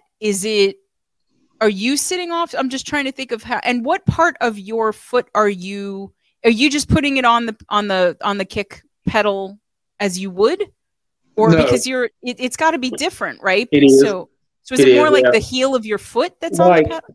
With my left one, it's like half of my foot is on the pedal. Okay, yeah. And sometimes, like, I'll move it over just for certain patterns. I'll move it over a little bit. Okay. Now, my right one though, it's more, it's kind of more on the pedal. Okay. And yeah, I could see that because you're where the drum is. I'll like have my toes on it a little bit, but my pinky toe, because I played barefooted. Okay. So my pinky toe is kind of off the pedal a little bit. Yeah. Okay, I could see that. Yeah. Okay, that makes a lot of sense. So okay, so tell me about the advantages of that. I can do like pressed stuff very easy. Like if somebody does a heel toe to do like a double stroke, I can do like a press, and I'll get a double stroke note by doing just a press because of how my legs are. So it's like I'll use the pedal too, to my advantage as well because how I have to move. Right. And so like doing like triplets and things with double bassed, that's very easy for me to do. And now I just got two brand new pedals. They're the Dynasyncs that Tama just come out with a few years ago. Okay. And I was using the Iron Cobra and the Speed Cobra as well. And these Dynasyncs were their direct drive with the Cobras, which are amazing pedals, phenomenal pedals. I mean, I love Tama. I mean, that's clearly, yeah. But I felt like I was having to fight the pedal too much. And the action wasn't good, or my hips were getting really sore too, like when I would do double bassed. Yeah. And then I was hoping Tama would come out with a direct drive system, and then they did. Mm. And with the Dynasinks and these pedals, I'm getting used to them. Okay. Still yet. Yeah, you haven't had them that long, I guess. Just no, not very long at all. So my muscle memory is starting to develop with those pedals and things, because I'm using muscles that I've never used drumming before with my legs. Oh, wow. It's a completely different motion that I even do whenever I'm doing double bass. And so you're relearning it. Yeah. Yeah, pretty much. Yeah. But I'm happy to say that I'm almost where I want to be. Okay. Because I don't try to play everybody else's double bass. Like I play my double bass, like what I want to do, whether it be what you want it to sound like. Yeah. A run or a groove or whatever the case may be. So I'm almost there, and I tell people, like, whenever I can play one again, the sextuplet part in one. Yeah. Then I'm there. And you've got it. That's okay. So that's your litmus test for when you're really comfortable and you're really like, okay. Yeah. Okay. Because right now, these pedals have made me want to come out of my comfort zone. They've made me want to challenge and push myself, even though I'm not an extreme metal drummer. No. But it's made me want to push myself to, like, I played the double bass part in Angel of Death the other day, like a double bass feel. Okay. I'm not going to pretend to be real familiar with that. So, but okay. But I've never done that before, ever. Oh, okay. And so, and with these pedals now, like my hips don't hurt. I can do a double stroke with my right leg because that's always been my weaker side. And so I can do a double stroke with my right leg now. Man, Tama is just building a better Shawn. Look at this. We're gonna have to like, and we're gonna have to start calling you Lightning and Thunderfoot. I don't know, like something is gonna. I'm telling you, man, you should do a reel where you talk about the pedal and get a sponsorship deal with Tama. Seriously. I'm waiting. Tag the hell out of him. Seriously. Because but I mean, like, that's an amazing story that it is making you an even better drummer and challenging you to do things that you haven't done in decades of drumming, simply because you're realizing that now you're going to be able to do it in a way that won't hurt. And that you can match up your advantages to this system that's just so much better designed for you. I think they would love that. Tama, if you're listening, if you're watching, call Shawn, Thunderfoot, Wells. See, I'm earning my not money, but like, okay, so wow. Okay. Are you gonna do a video at some point where you go through? Okay, yeah, good. Because I want to see it in action. I mean, I'm almost tempted to be like, go over to your kit and show me, but we'll get that done another time. But so, okay.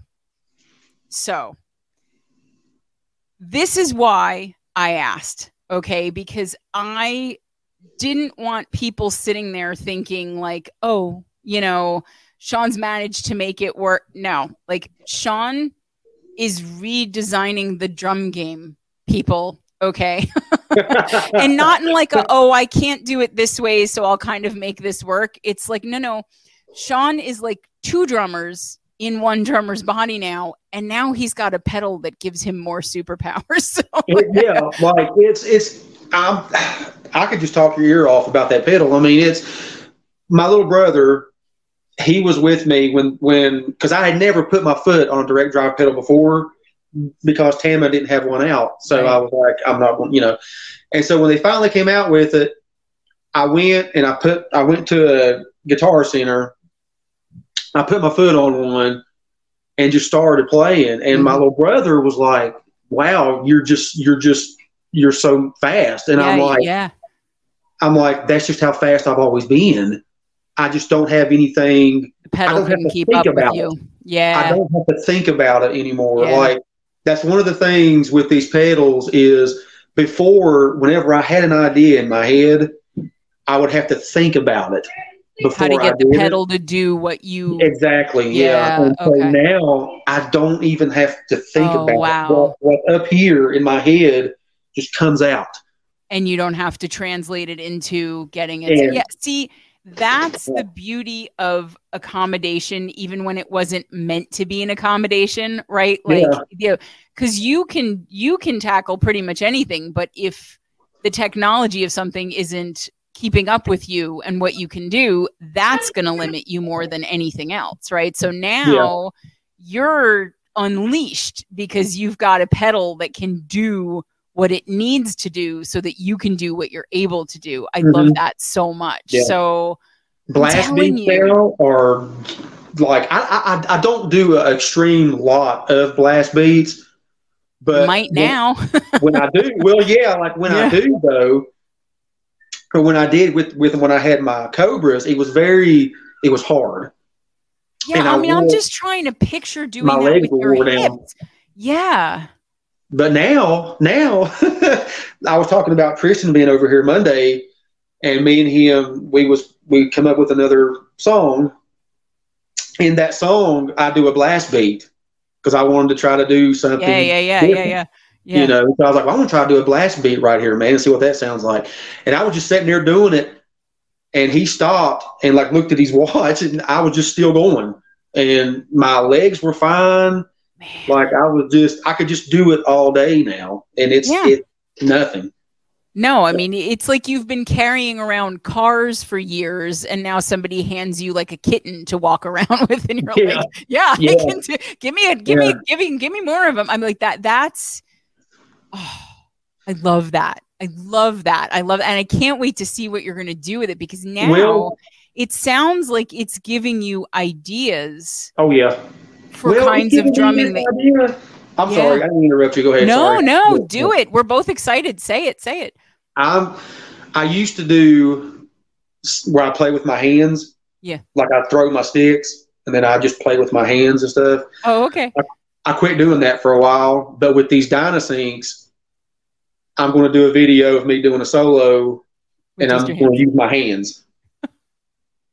I'm just going to use my hands. And so that way because my bass drums are not mic'd up right now. Okay. So whenever I'm using my sticks and things, they're really hard to hear. Right. So when I'm not using sticks. Because it's all the high end part. The high end, yeah. So when I'm not using sticks. Yeah, it's a totally different sound. Yeah, and then you can hear my bass drums really well. Oh, and so, man. Yeah. Oh, so I'm going to man. do that.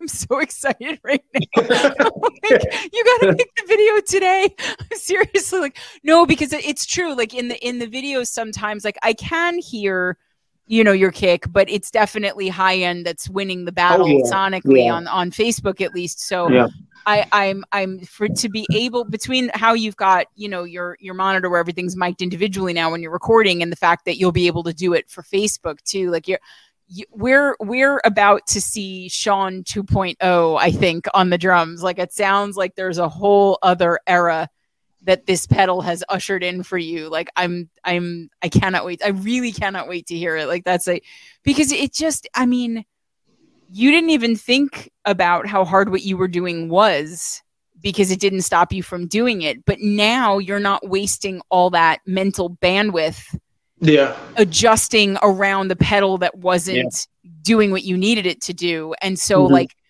how much you're going to be able to come up with now that your brain isn't being occupied with busy work that was the pedal's fault. I mean, like that's, oh man. Yeah, it's already happened. Like Tristan, he got mad at me the other day because he's just like, dude, what are you doing? He's like, man. He's like, what are you doing, man? He's like, you're going nuts now. You're like, I'm free now. I have a pedal that does its job, and now you're getting to see what I can actually do. And it really does. And like I said, I love the Iron Cobra and I love the Speed Cobra. They're amazing pedals. Absolutely. But these Dynasyncs, they've just changed the game for me.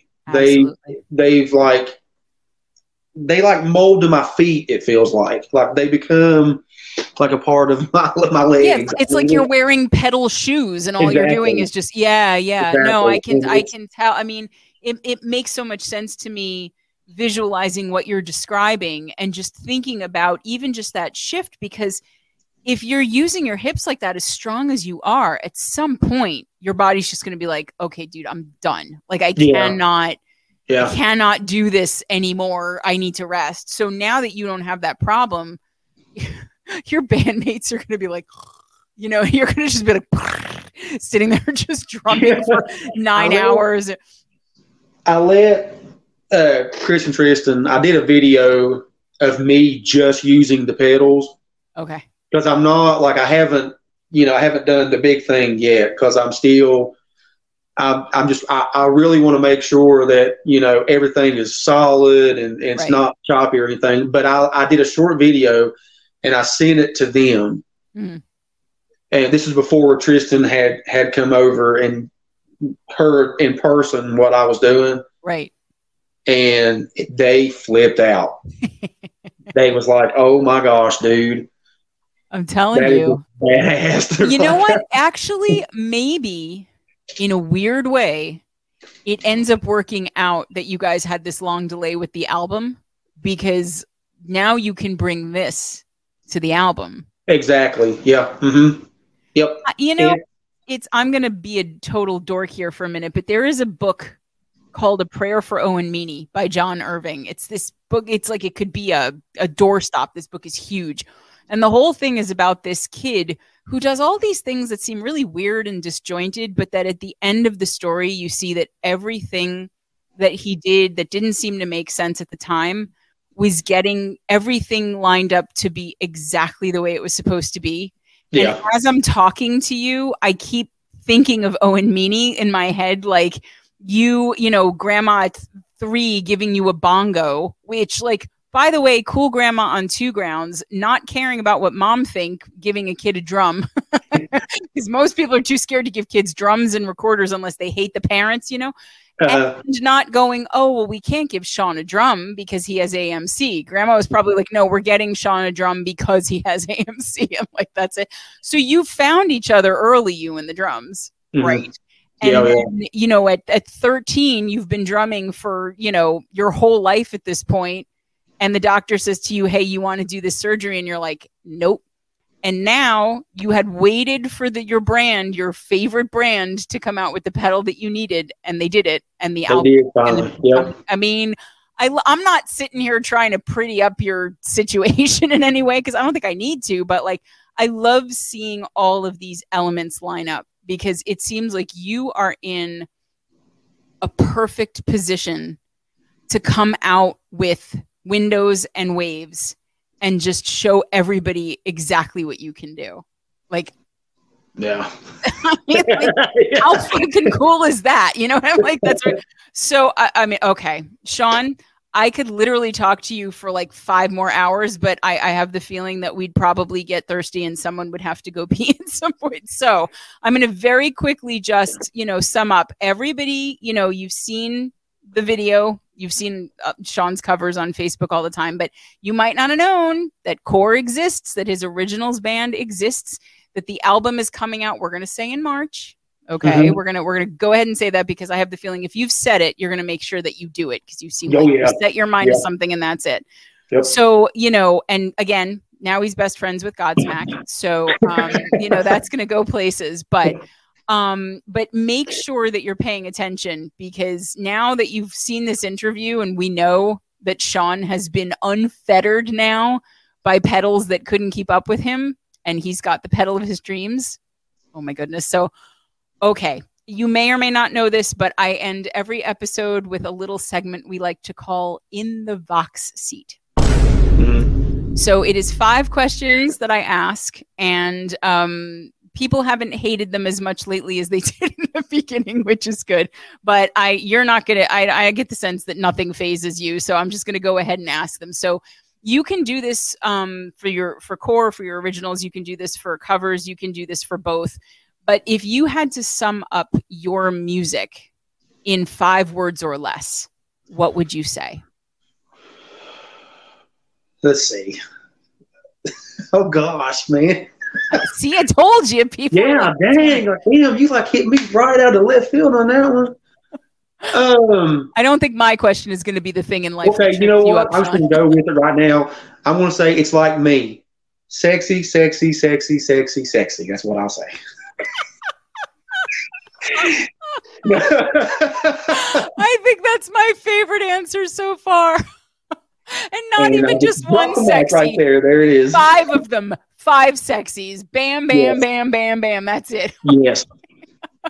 You know what, Shawn? I'm not going to disagree with you on either count. I think you're good. We don't need to come up with another answer for that. Okay. So okay. Your favorite, I'm really interested in hearing. Your favorite thing about being a musician? The creativity, just the freedom of it. When I'm behind the drum kit, I don't have AMC. You know. Mm-hmm. So that's what I love about being a musician. It takes me out of, I guess, the norm. You know what I'm saying? And it just puts me in my own space. Yeah. So. Yeah.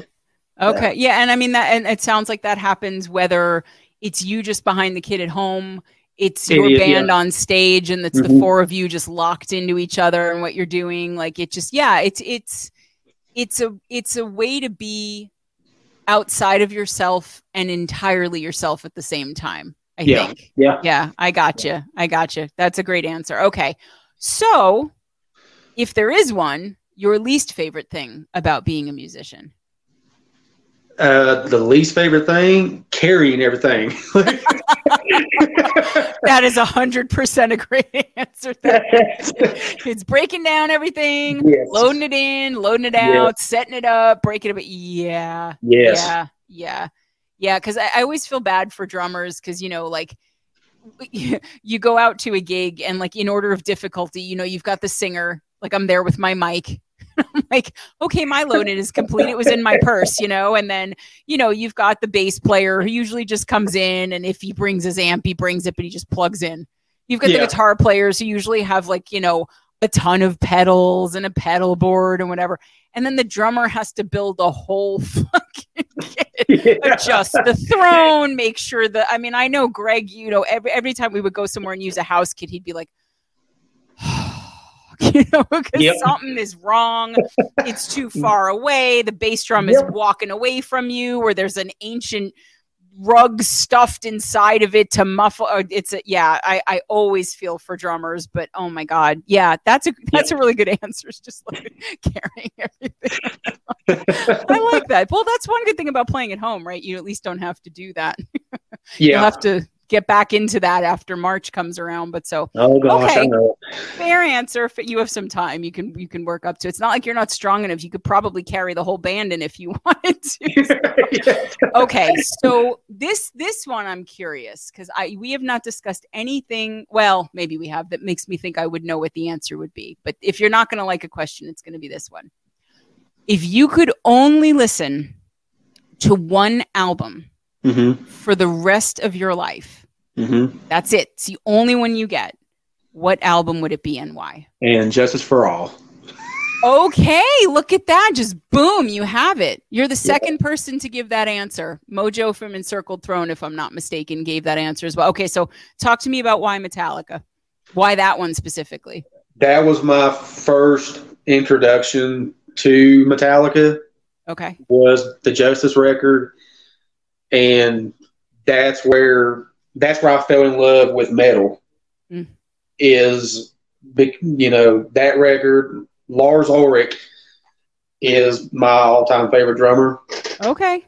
And so I get beat down about that a lot, but I know a lot of people don't like him. I know. I don't care. The man's a legend. You know, he created one of the most iconic double-bass grooves in history in one. Nobody can deny that. I agree. No, I agree with that. I don't have a problem with Metallica. I mean, the snare on Saint Anger, yes, but otherwise, no, let's not go there. We'll be here another 4 hours talking about that. I might even get angry talking about that one. That was horrible. All right. I'll reel it back in. Pretend I didn't say anything. Look over here, Shawn. There's something. Let's not talk about saying anger. Let's not talk about saying anger. Okay. So I always rewind, but okay. All right. So that was it. That was you popped your Metallica cherry on that album, and it just, that's the one. You get one album and that's it. Okay. Totally fair. You could probably play along to that forever and not get bored based on what you just said. So, okay. All right. Good answer. That seems to be a popular one around here. But okay. We've talked about a lot.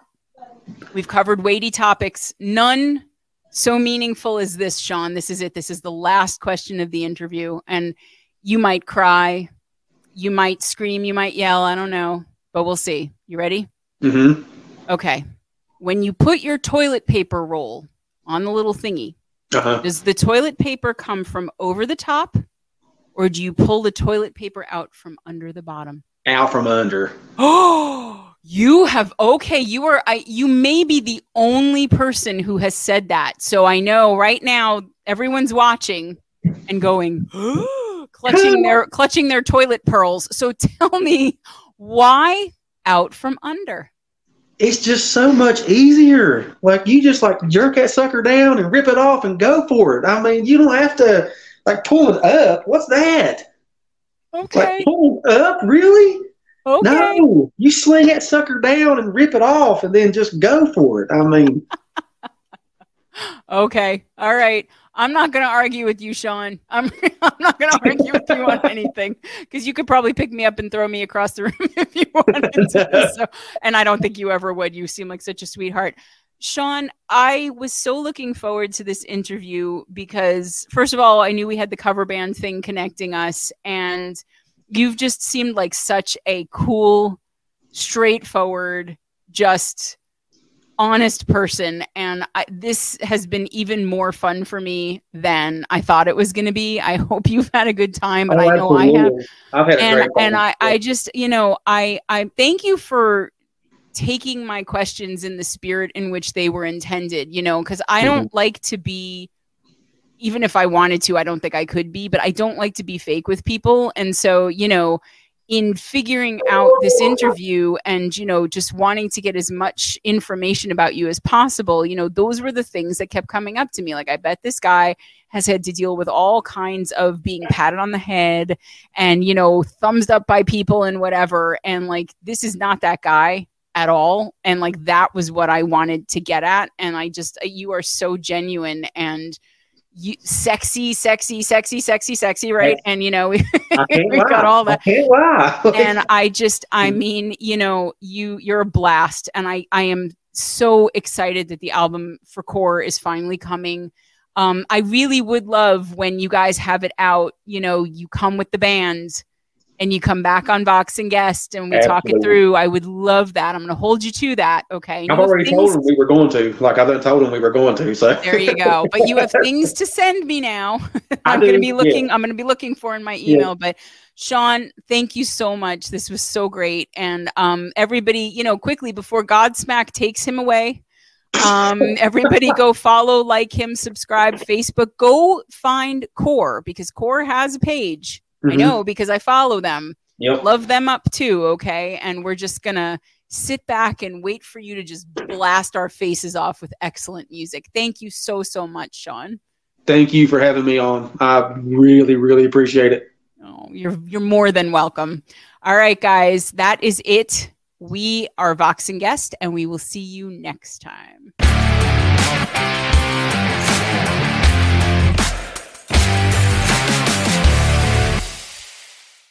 So we wanted to give you a little treat. We decided that you had to hear Shawn and Tristan do a little bit of one of their originals. So we are going to play it for you right now. Here you go. You ready?